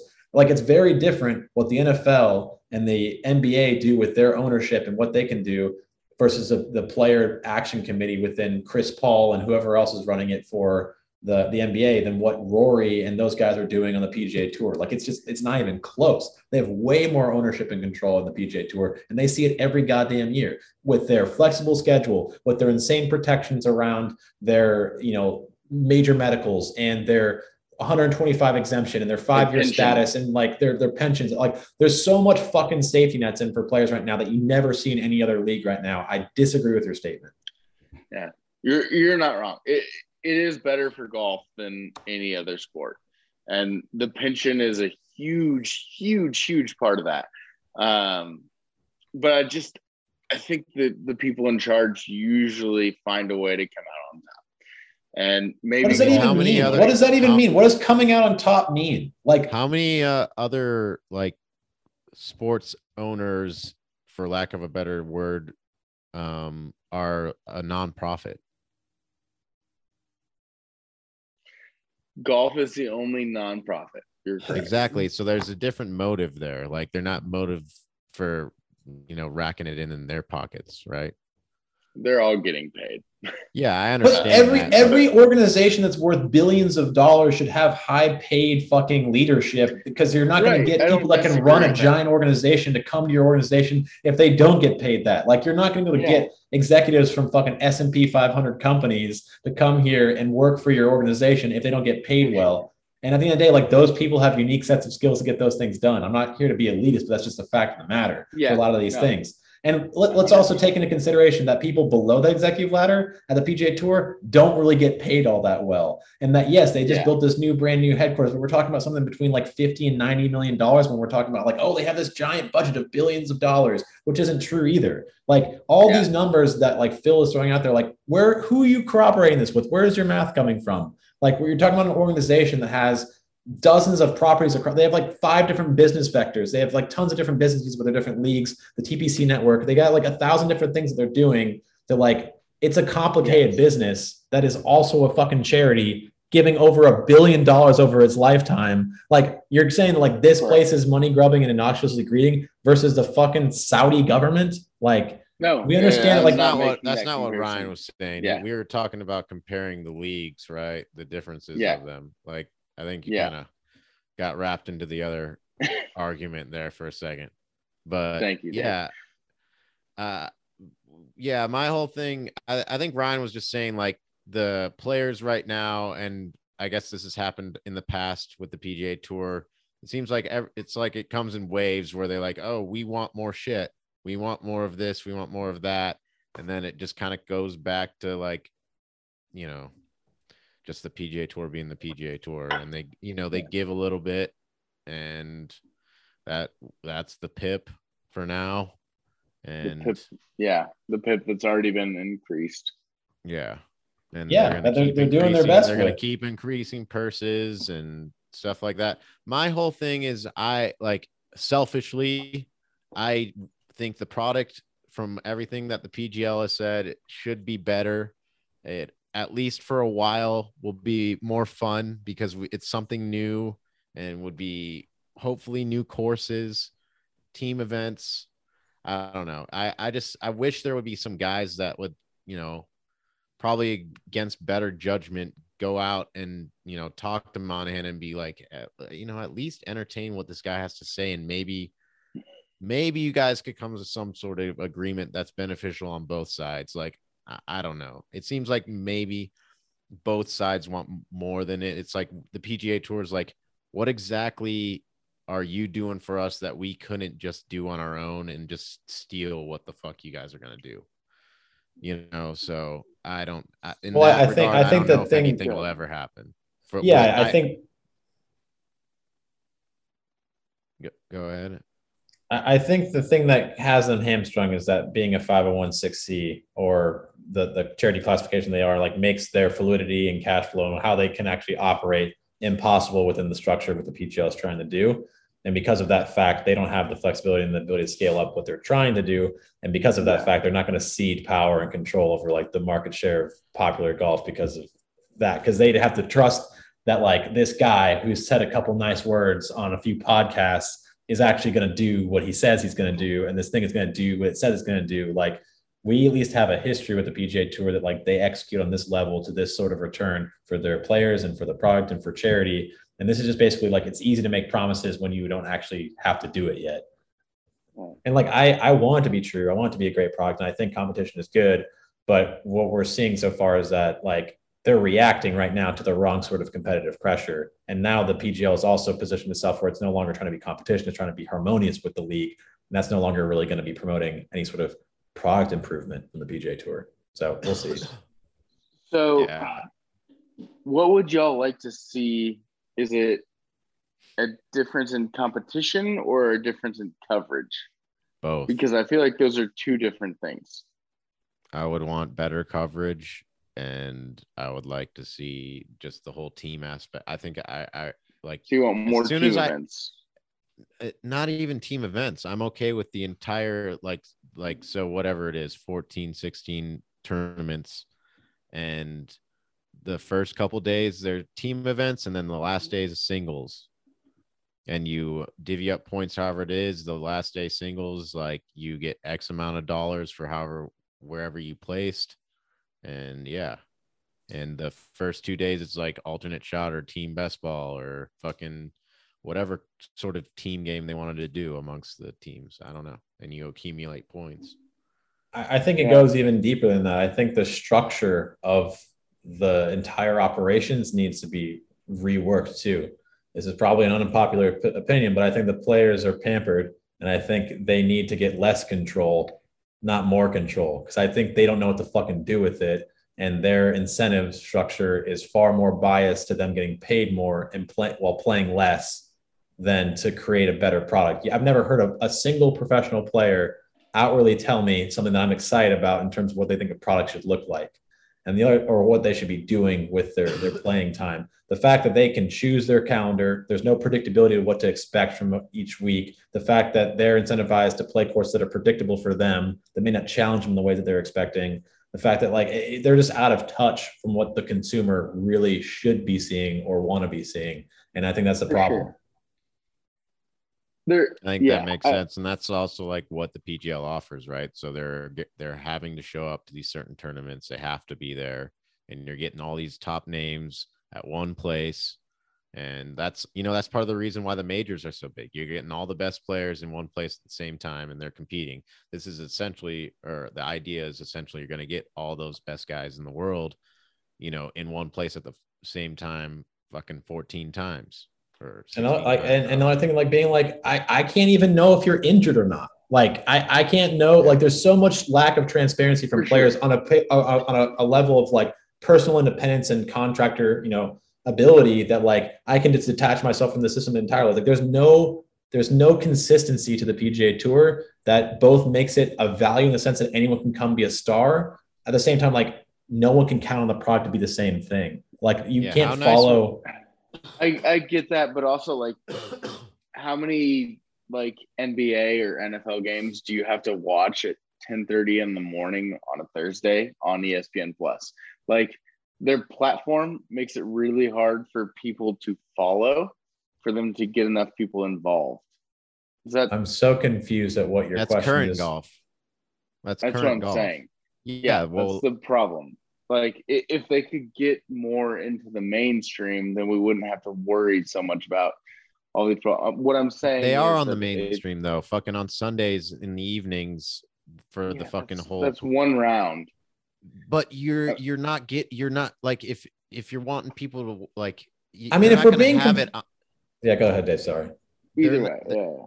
You know, they have it on Thursday, Friday, Saturday in the afternoons on CBS. Like they're in they have main spotlight. Saturday, like they're not gonna yeah. fucking put golf on fucking 7-8 hours or however long the entire day every single. I mean, we're so the issue too with this is like we're so shackled to history and tradition. Like, do you guys actually want to sit down every week and watch golf for 4 days? Like, do you think the public wants to spend 100 days of their year watching golf? No, they want to have, an exclusive number of days that are high importance, and like the NFL is the model, right? And like their exclusivity, their scarcity in their content is what makes those weeks super valuable to people. And that is the same thing for any commodity sport. Like that's the whole point of this. But we've diluted and saturated the product for such a long format. Like 72 holes is too many. Yes. Like there's so much importance and value in the PGA Tour around the best gets rewarded. You get rewarded on a monetary level because of meritocracy until the PIP happened. You get the longest thing of competition across 72 holes to hopefully get the best possible result in terms of performance. Like those are all pure good intention things for performance related. It's terrible for product. Yeah. Like there's just concessions that have to be made. Like the Ryder Cup is the most entertaining piece of golf content, and it's match play, and it's decided across possibly less than 18 holes. You know how many people care about the fact that it's not peak meritocracy performance over a long span? Fucking nobody. Yeah. That's fair. Yeah, I think we're due for a fucking shakeup. I think it's coming. It may be fucking 5 years from now, but I'm really hoping for that. I think it could be really cool. I think the biggest problem with that happening right now is the PGA Tour, unfortunately. And I think the biggest problem with that is the players. And it sounds very mean and vengeful and spiteful, but I don't think change is going to be happening from outside. I don't think the Saudi League, I don't think the PGL, I don't think those things are what's going to change. I think what's going to change has to be a mentality from the players to actually think about your audience, think about your fans, think about what they're seeing. Because we've seen players that don't play that week tune in and see how shitty the product is. And that's not to say that like broadcasters aren't trying to improve and systems aren't trying to improve. Like we're seeing CBS make leaps and bounds this year, turning into a better product, but still far and away not nearly as good as the stuff that you see in other sports leagues. And the idea here is that like the system has been built to incentivize the dollar, the almighty dollar over everything else, whether it's for the TV advertisers, or it's for the players. At the end of the day, like we're not valuing the actual product, we're valuing the ad revenue that it generates across the board and how that then flows itself out to the interested parties. It has nothing to do with the consumer. Yeah. It's a player-driven system, not a customer-driven system. And to an extent, like why fucking shake it up? They make tons of fucking money the way it is. Apparently not enough. Yeah. At least for some people. For the top 5%. Like, yeah. I think that's what it really takes. I think it takes self-awareness and empathy for the consumer that like, if this continues to be a shit show, like you won't have fans to cheer for you. You won't have the value of you being a brand ambassador for your endorsement deals if people don't fucking want to watch it.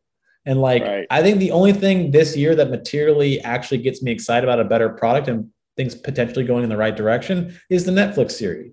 That's the only thing that's Yes. actually got me optimistic about this. 100%.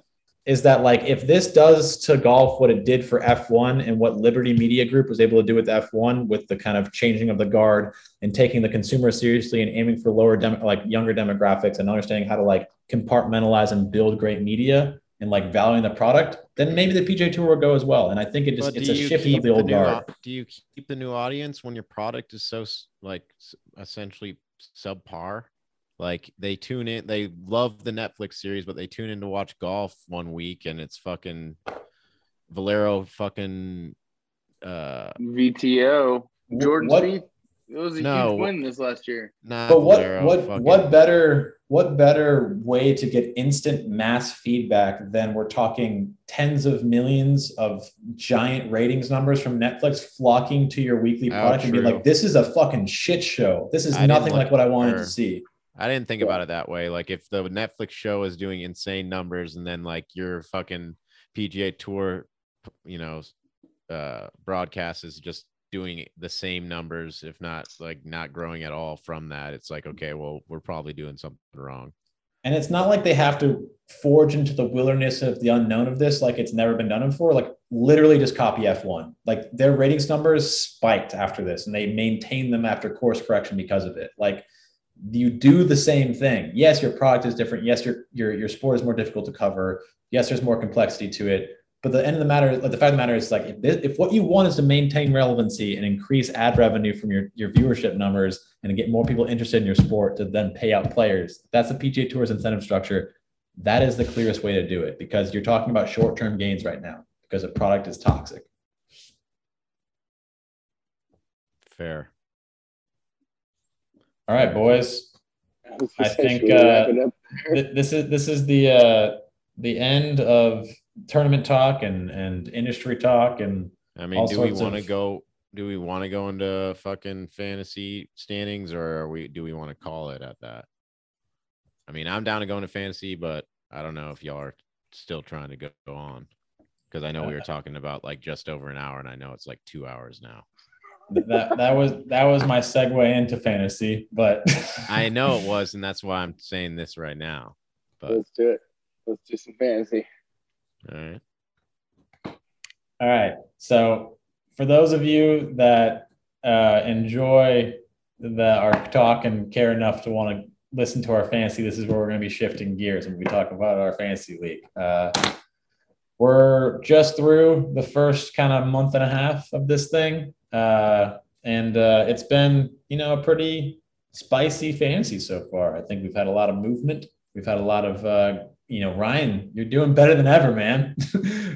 Best I've done in a year, for sure. I mean, do you even know where you're at in the standings right now? 4th. Yeah, okay. Pretty good. You need to also lean closer to wherever you're getting your from. Yeah, you're doing good, man. You're in the 20 zone on points. That's far and away, like we're talking like 5-10 multiples above what you were doing at the end of last season, and we're talking about just like a month stretch. Last year.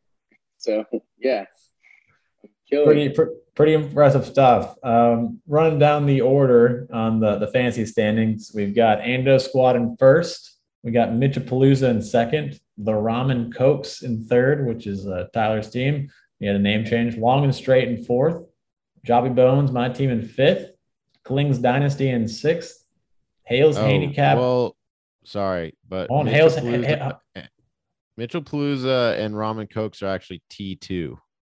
Yeah, that's true. And then Haley and Dave's teams are tied for, what would that be, like seventh?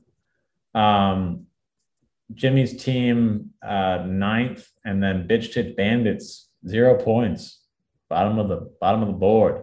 TJ's team. What's the standout thing when you look across these teams? Like who's the standout stars? Who's the people that are overperforming what you're expected? Who's underperforming? It's an interesting year so far. The standout thing for me is that the auto drafted team is in T2. I will give him credit for the Seamus Powers pickup. he has done well for him, so it's not totally auto drafted, but he has 4 points. And he's gone back-to-back missed cuts, and he still has 4 points. Yeah, he's done well with that team, and I think we all knew that team was going to be good after the draft, but it is not disappointing. It'll be. To note. He also benefited quite a bit from tournaments being added that weren't on at the beginning of the year, like adding the Saudi, adding the Dubai event. Like those things helped his team tremendously with Kokrak and Hatton and Lee Westwood, who haven't played on the PGA Tour this year. And there were some poor choices made in the previous draft, such as Dustin Johnson being taken 3rd overall, that weighed into his auto drafting going as well as it did. Well, he picked Cantlay. Yeah, but he got Cantlay way later than he should have. No, I mean, you can't put that all on one pick for Dustin, or one pick for that that Dustin Johnson got picked, right? Like just because Jimmy didn't take Cantlay right then at 3rd or whatever. Well, no, the point was that Jimmy was supposed to take Morikawa. That was the point. Like it had this auto draft has nothing to do with Dustin Johnson going 2nd, which was dumb. Yeah, regardless, like I don't think that matters about the Cantlay pick because that's what he got the 1st round. Like right? the people that made like the people who fucked up not taking Cantlay was Jimmy, Andy, TJ, Haley, like before Mitch got to go. Like he got the guy he got way later than he should have. Yeah, it's not on that one pick though. It's on all those people for not taking Cantlay. Yeah, just explained it really well. Yeah, I mean, he was number 4 in the world, soon to be number 3, and he was taken 7th, and he was coming off the hottest stretch besides Jon Rahm. Actually, he was coming off a hotter stretch than Jon Rahm, honestly, in terms of points generation. Like, yes, he shouldn't have been taken 7th without question. You, me, and Dave were the picks after 7th. Like, we would have taken Patrick Cantlay. I don't really fighting with this group. I was just saying that he went way too late. But like the rest of his team ended up being good too. Like it just, auto drafts are auto drafts for a reason, I guess. I mean, I think Lee Westwood's going to be a shit show for him. I think Lee Westwood's going to not do good for him. I don't think that's going to have. Staying power. We'll see. And if I'm being, I don't know. That was what stands out to me when you asked that question originally. Like what stands out, Mitch being in 2nd with the auto draft team. I mean, I think there's a strong possibility that Kokrak isn't playing the tour in a couple months. He's just going to go live in Riyadh. Retire at 44, man. So, yeah, I think the auto draft is performing, well so far. I think he made a savvy pickup with Seamus. I'm interested to see how he does after these 2 missed cuts. If he maybe he's used all of his gas. I don't really know. Yeah, who knows? I think the thing that's standing out is, I mean, TJ's team is fucked. we're looking at after what is this, 7 weeks in? Yeah, 7 weeks in, 0 points. It's the problem. One of the problems is that the big boy Bryson is injured and not running on all cylinders and producing how you want Bryson. And then up until a week ago, he was talking about how he was never going to play PGA Tour golf again, allegedly, but still. And the thing is, Bryson was on the trade block. I offered. Yeah, so there were definitely some offers out for him, but I guess nothing enticing enough for TJ to bite. But yeah, now he's not going to get anything for him. Like no one's going to be wanting to trade too much for Bryson. Like, yeah, I'll take even if he came back healthy. Like, do we think he has the mental fortitude to handle the shit storm that's coming his way again for the next 12 months? I think he's got a lot of shit thrown at him the past couple years that he's going to be like, I don't know what you guys are talking about. I released my statement. I wasn't going to be a part of that league. I never said I was going to. Coincidental timing for sure. Yeah. Yeah. I mean, I think it's tough look seeing a -1 from Tony Finau. That's not great. Patrick Reed, 0 points. for him is not what you want to see from your third pick. But I mean, I guess I'm in the same boat. My third pick was Webb Simpson. That dude hasn't even played a fucking start since the Sony. I can relate to that. Once again, I don't know if you're fucking hurt. You're a professional athlete. You should be required to say whether you're hurt. Like, it's fucking insane. Like, are you on leave? Are you on a fucking 3-month vacation? Like, what are you doing? Like, there's too much. The players are given too much freedom. Like, what the fuck? I agree, kid, but he was on my team last year. Dump him. It won't go well. Get rid of him. I mean, we need to see what he can do. Like, we need to see, like, he could also win the Masters. Like, it's entirely possible. Whoa! He's on my team, and I would need. Whoa! He might get like another top 10, like the Players or something. He's talented, but he's exhausting. Anyway, but yeah, the Mossbacks are doing better than expected. Are they? I mean, Jimmy. He's exactly in the position he was in last season. What do you mean by it's better than expected? At this point, I think he's doing pretty good. He's got some points on the board. I think last year he's almost double behind you. I mean, yeah. I've got my own issues going on with my team, okay? Yeah, we can get to that. Actually, we just have to go up one spot to that. Dave, what's going on with your team? Well, first off, I'd like to just pay a bit of respect to my boys, Chef and Javi. They are carrying this team. I would actually have more points if I had only Chef and Javi on this team and no one else. I currently have 15. I would have 19 if I only had them. Yeah. But it's the rest of my team. It's the rest of my team that is the issue right now. I've already dropped 2 people and added 2 people. My boy Taylor Gooch, he was doing hot, or like he was doing well. I have faith in him. I'm not dropping him or anything, but I need him to get running again. I need him to start producing again. Corey Connors, don't know what's going on with him. He was a tried and true player last year. Maybe he's resorting to or falling back to what Kidd was thinking he was going to do last year. And that could very well be the case. I might need to think about maybe replacing him. Currently I have I wouldn't be surprised if he's injured. Like, it's been a weird drop off. Like, he's a ball striker. Yeah. Like, I wouldn't be, once again, they don't have to disclose injuries. Like, it's just It's true. It's like hockey. There's no real downside for them to play. Like, it's just a shot at them to possibly make the cut and make some money. Like, if you're on a team with a manager and you're hurt, he wouldn't want you to tank your team's performance, so they wouldn't put you out there. Like, but you still get a paycheck. You'd be salaried. Like, it would, but it's just one of those things. But you were trying to get so cute with the draft, Dave. You're trying to get so cute with the draft with Aaron Wise and Carlos Ortiz. Hold on. Let me just say right now I have Thomas Peters and then Denny McCarthy on my team, both of which aren't doing well for me. I think Thomas Peters might be -1 now because of the miscut this week. Yeah. And then Denny is even, I think, maybe.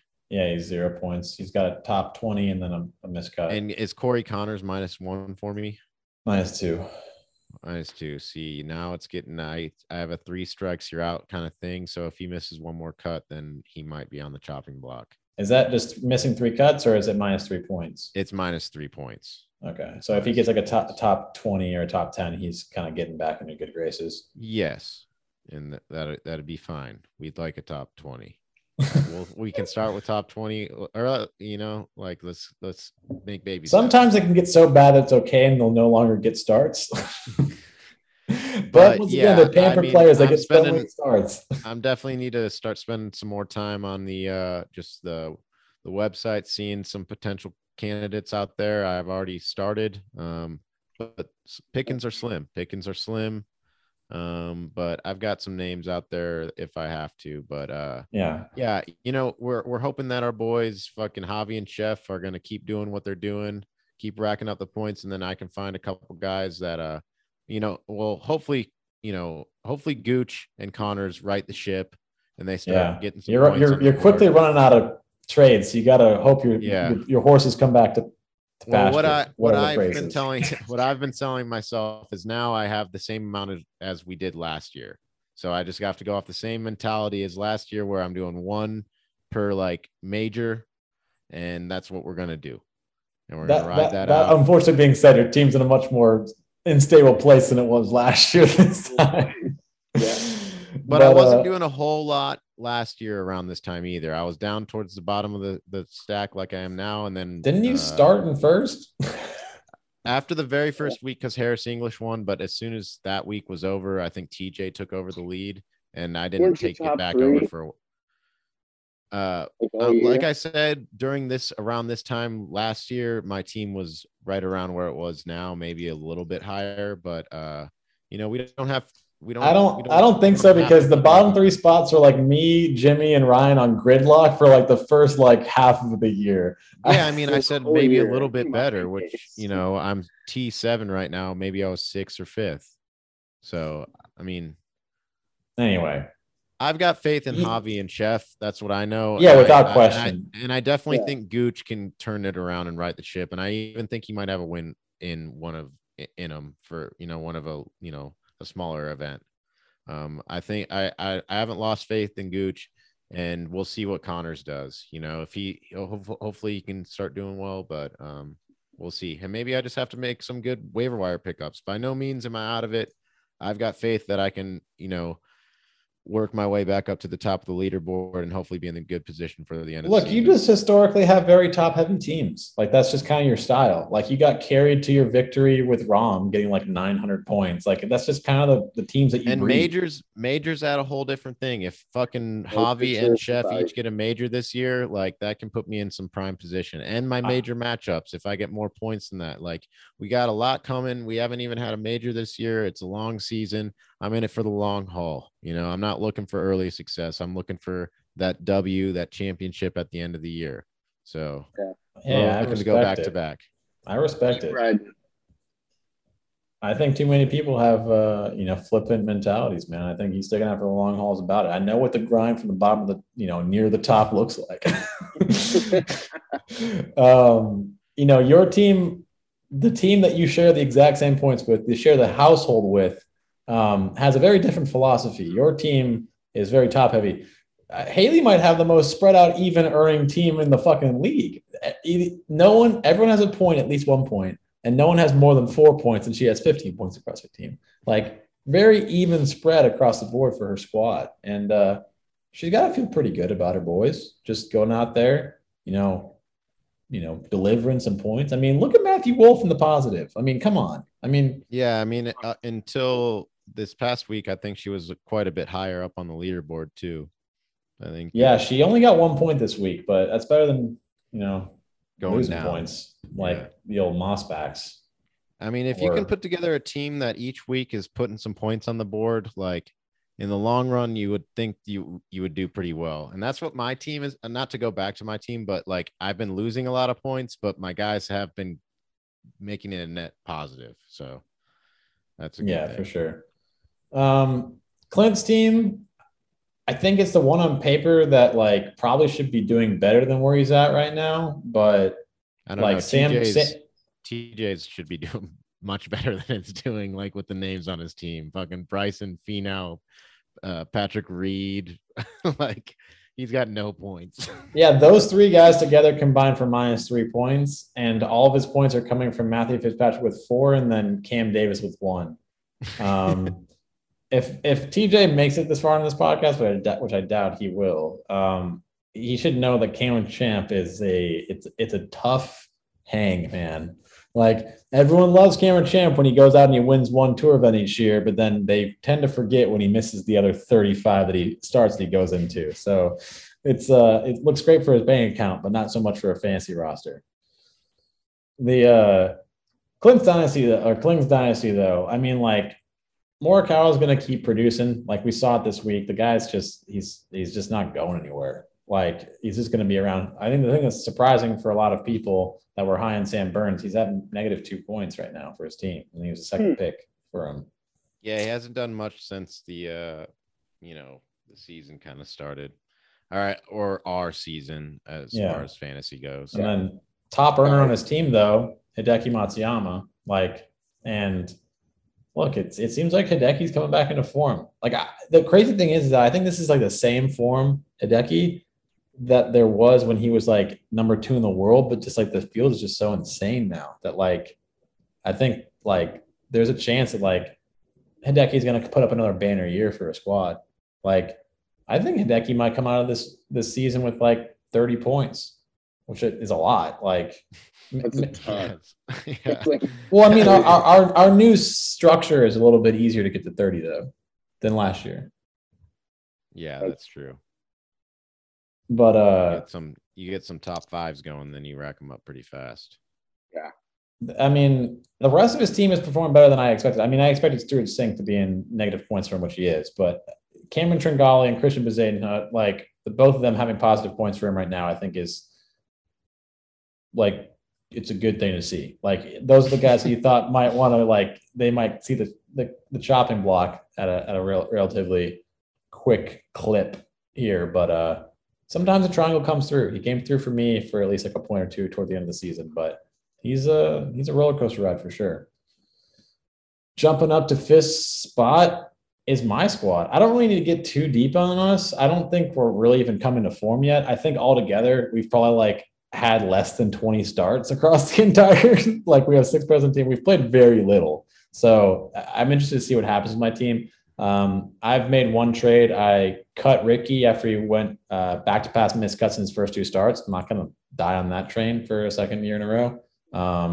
I think it's pretty telling that he has not been picked up off the waiver wire. Like, the guy doesn't look good. It would have been missed like 3 cuts in a row if I had kept him for the waste management. Was close to being 4 cuts in a row, but I think he made the cut on the number at Riv. But swapping out for Jason Day, who was supposed to make me points at Pebble Beach, went from being like T5th on start of Sunday to like shooting like 4 over on Sunday and then falling like down to like T22, which is just chef's kiss a week from Jason Day. But rest of my team, Webb Simpson hasn't even played for me this season yet, except for Sony. Brooks missed a cut for me this week, which wasn't great. He's actually missed 2 cuts for me with the Farmers as well. He's got 1 point for my team. Rory doing Rory things, top 10s, top 20s, top 5s. He's only started in 3 tournaments for me, but he's made points in all of them.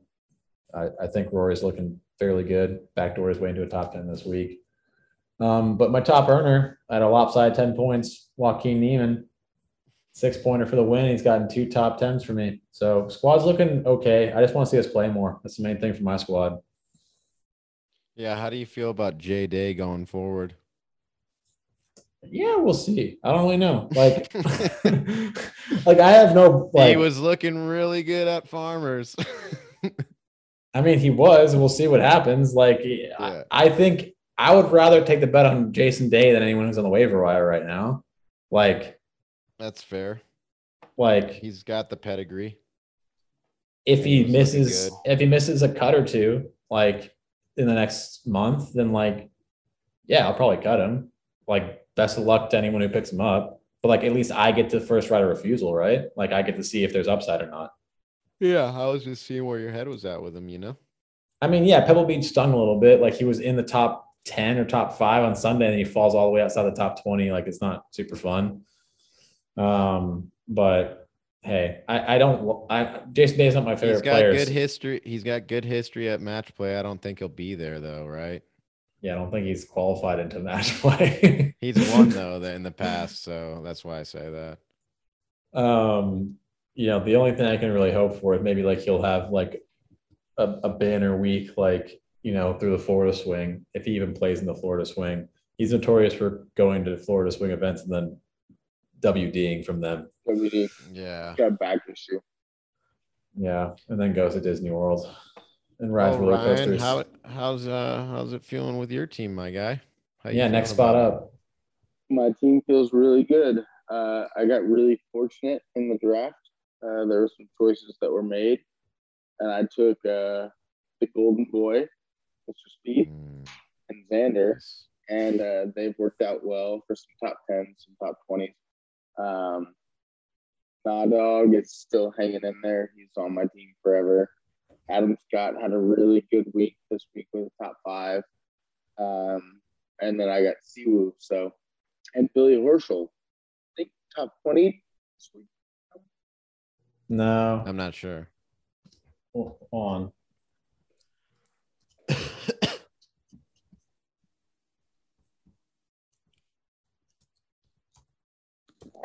But yeah, Billy Horschel didn't play this week. having the old Shoffley and Spieth combo is a nice one to rely on. It was pretty ridiculous at number 9 and 10 pick. I think they'll both win this year, so I'm feeling good about that. And like I said, Adam Scott wearing the same sweater all week and finishing top 5 this week didn't hurt at all. I mean, that's pretty wild. The fact that he wore the same sweater all week and still got top 5. Yeah, he did not change one day.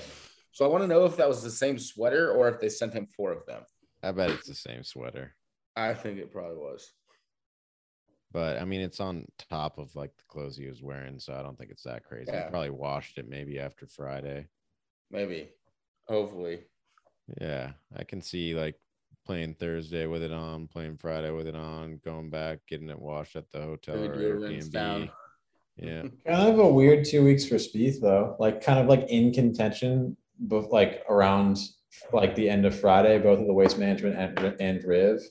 Not contention because Joaquin Niemann at Riv was just running away at the beginning, but like he was playing good golf on the during the week on both weeks, and then like kind of just like no showed on the weekend both weeks. It's kind of classic the last couple years where he has a really good 2 days and then he just kind of falls apart and fizzles out.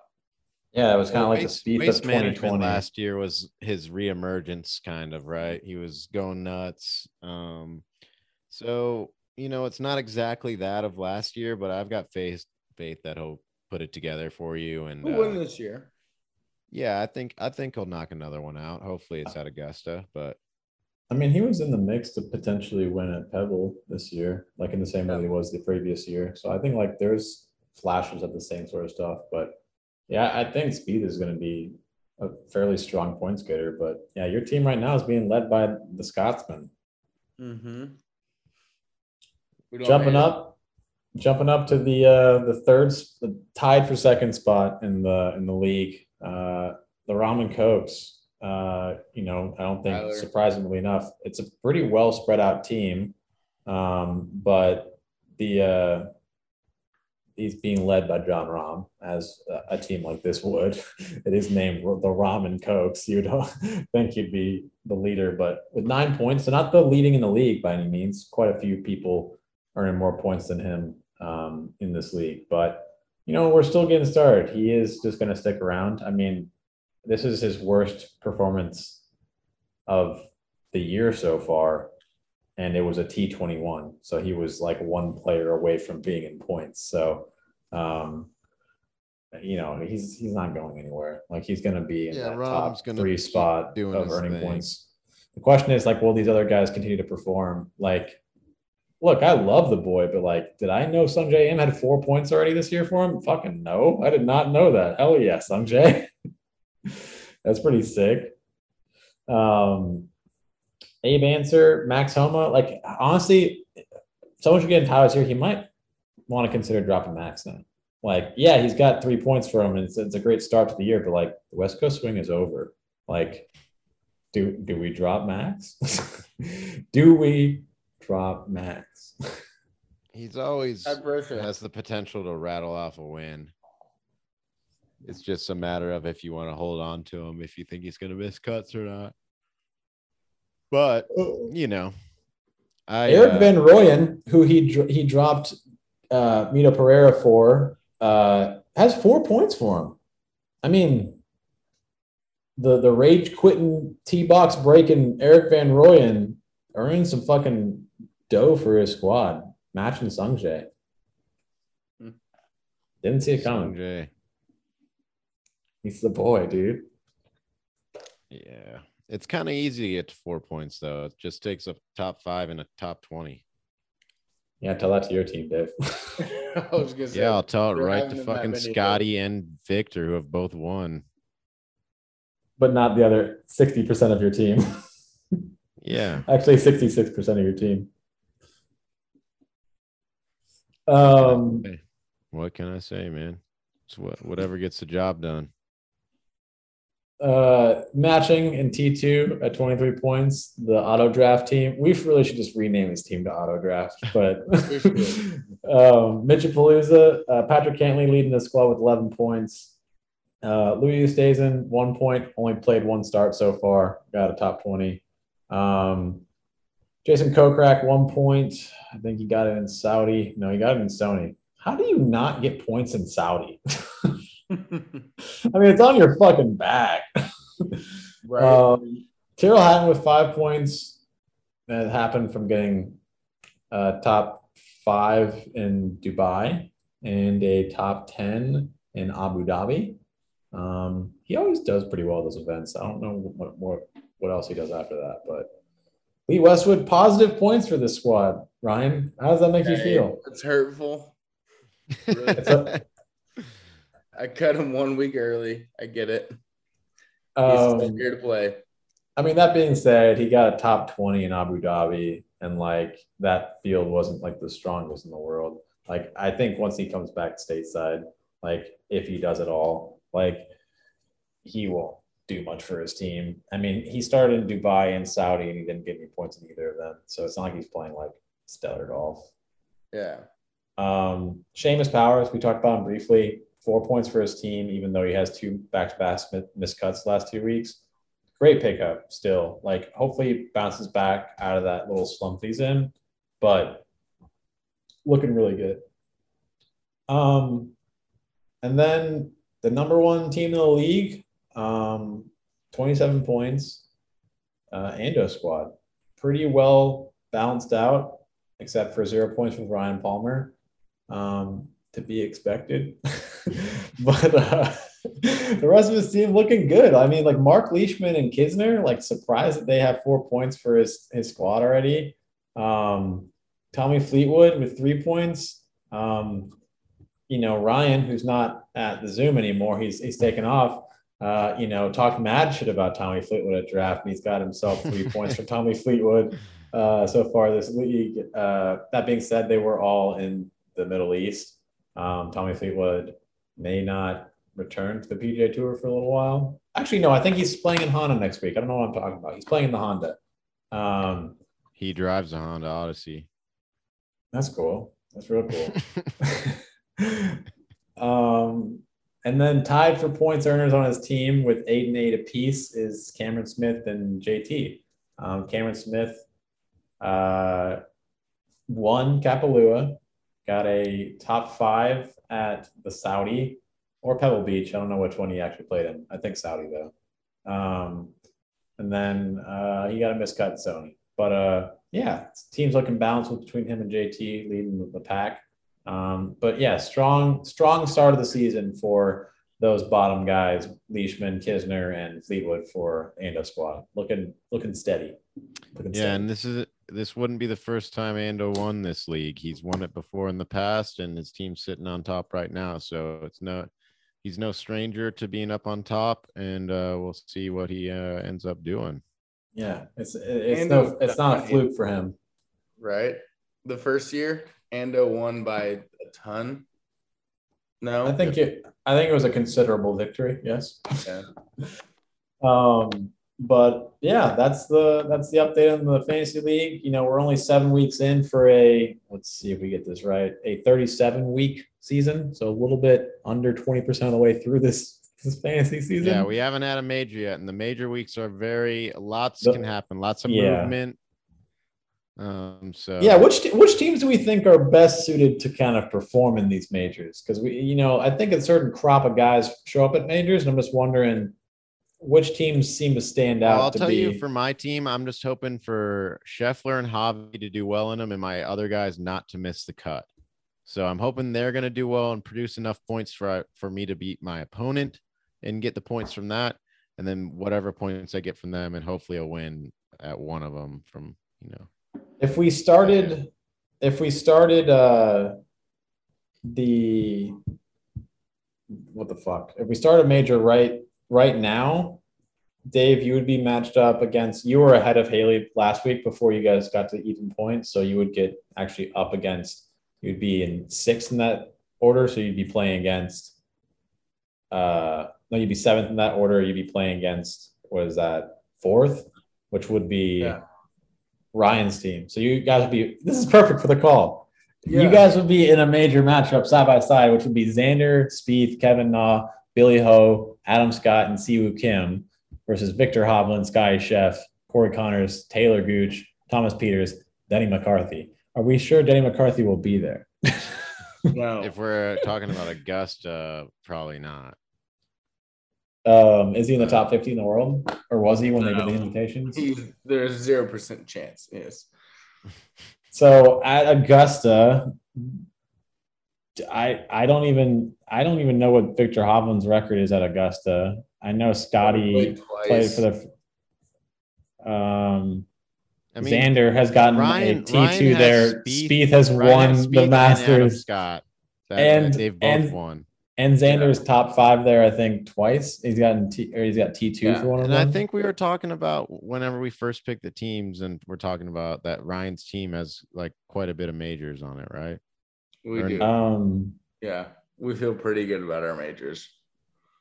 I wouldn't say a lot of majors. You have 3 with Spieth and you have 1 with Adam Scott. Like, yeah, it's lopsided with Spieth, but nobody else in your team has a major. Well, maybe I wasn't really saying like I said quite a bit of majors, but I mean like he has guys that will do good in majors. Yeah, because I've got 9 majors on my team.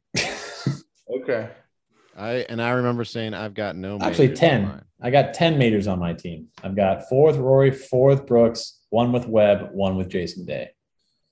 So 10. That might be the most of anyone on this list. Probably is. But we're not worried about even the Mossbacks who have Phil with 5 and DJ with 2. I mean, the Mossbacks have Phil Mickelson, who may never return to the PGA Tour. And that was a terrible pick at the draft. We were hazing him even then. I said it as a joke, I think. Remember, I said it jokingly. I was like, who's going to pick Phil or some shit like that? And Jimmy's like, oh, Phil, I should pick him. At least he's loyal to his squad because he was like defending him hard in the group chat. Like, with everything going on. I was like, dude, is pointing out how crazy the PGA Tour is with all their money. I think I got the most majors, boys. So I think my squad looks deadly in majors, dude. Deadly. I'm not scared of your squad. Yeah, we'll see. We won this past week. We'll see how it actually shakes out. I've got several of your Wolfpack boys in my team, so. Several? You have 2 of them. And also, Schauffele might be seeing the door soon from the Wolfpack. Oh, yeah. Kid was saying he might have a new addition to his Wolfpack. Super Bowl Sunday was saying that. I don't know if he's feeling like saying who it might be now, but I certainly could end the pod on it. I could, just close this out, kid. Yeah, close this if you want to. If you're really feeling like a new member to the Wolfpack is coming to light, but you're gonna have to say you're gonna have to say goodbye to someone, and if that's Schauffele, that's a wild thing. I know, because I do feel it's tough seeing him in Saudi, man. It's tough seeing Xander go over and play there when that dude has so much fucking money. Like, why, dude? Like, it's just wild. I everything else I vibe so hard on, but like it's tough. It's a tough. It feels like there's a trigger to be pulled. I'll tell you what, Matthew Wolff played Saudi, and he's not going anywhere on my Wolfpack. Oh, fuck, he's so far from I fucking hate Matthew Wolff. It's with a heavy heart, boys. Whoa, man. It's with a heavy heart that we have to, not with great animosity or with vengeful spirit, but with a solemn heart and, hope for growth and wishing him the best to hopefully find some empathy and just improve however he can. We will be sending off Xander Schauffele from the Wolfpack. Fuck. Oh, he's Whoa. gone. This One is of the guys who I thought was in the top of the Wolfpack, like the Alpha Wolf, potentially. he's Guys. at least beta. He was firmly in the Wolfpack. Right. He was. That's how If anything seriously I shows- take this. If anything shows anybody can be cut from kids Wolfpack. Mm. Yeah, that's true. Anyone can be cut from a Wolfpack. Well, hey. This isn't. I don't love involuntarily like on this. Like this is like the Wolfpack has to maintain certain standards. Like Sure. and That's your Wolfpack, man. I run my Wolfpack completely different. His Wolfpack is total fantasy. We're gonna have to get into Dave's Wolfpack. but that does mean there is a vacancy on the squad, and there is someone that I have been infatuated with for some time. There's obviously been someone that I focus quite a bit of time talking about, and I root for him very hard, and it's a tough decision to make because it's really just two guys that have just been amazing. Like they've been the boys. It's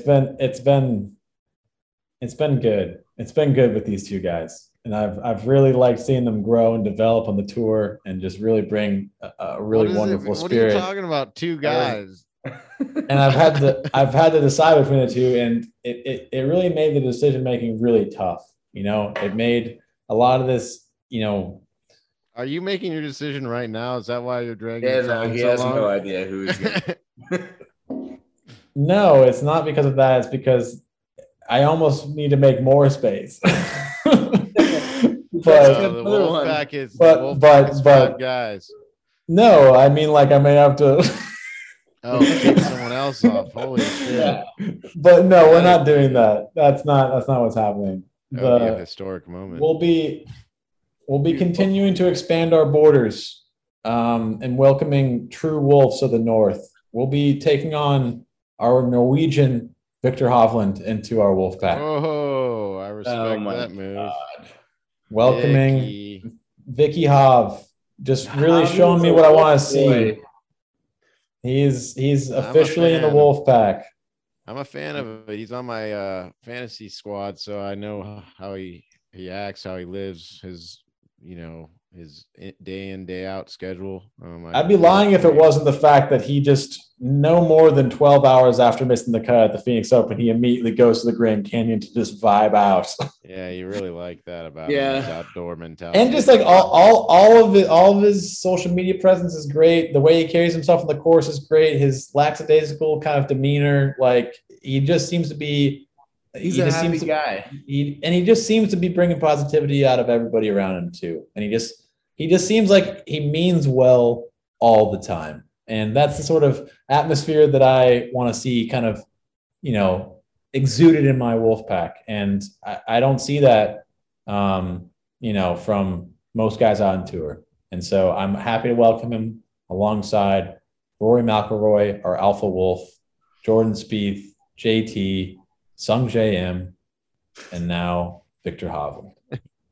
Sung J. Kid, that was a beautiful ceremony. I feel this has gone far too long. Well, quick word though. Quick word before I go. It was a tough decision. It was a tough decision because we do, if there is a satellite wolf out there. You said goodbye to Schauffele, man. We get it. No, I wanted to say that it was a tough decision to not waiting out in the wings for a while now with our squad, waiting to be inducted in has been the chef. Like we want chef in the Wolfpack, but it's Chef my heart only has so much room in it for a Wolfpack. I wish I could expand the pack. I mean, it's just I wish I could. We love so deeply and so much in our squad, but everybody knows Wolves run groups of 5, and you can't have any more. So it's good to hear that Javi has found himself a pack. to run with. And first pack for hobby. It was a fun podcast, boys. Waste Management, Riv, the fucking Saudi League. Lots we talked about, and I think it was a good one, but it was fun. We'll have to do it again, definitely before the Masters, probably for match play. Absolutely. All right, peace, boys. Later, boys. Later.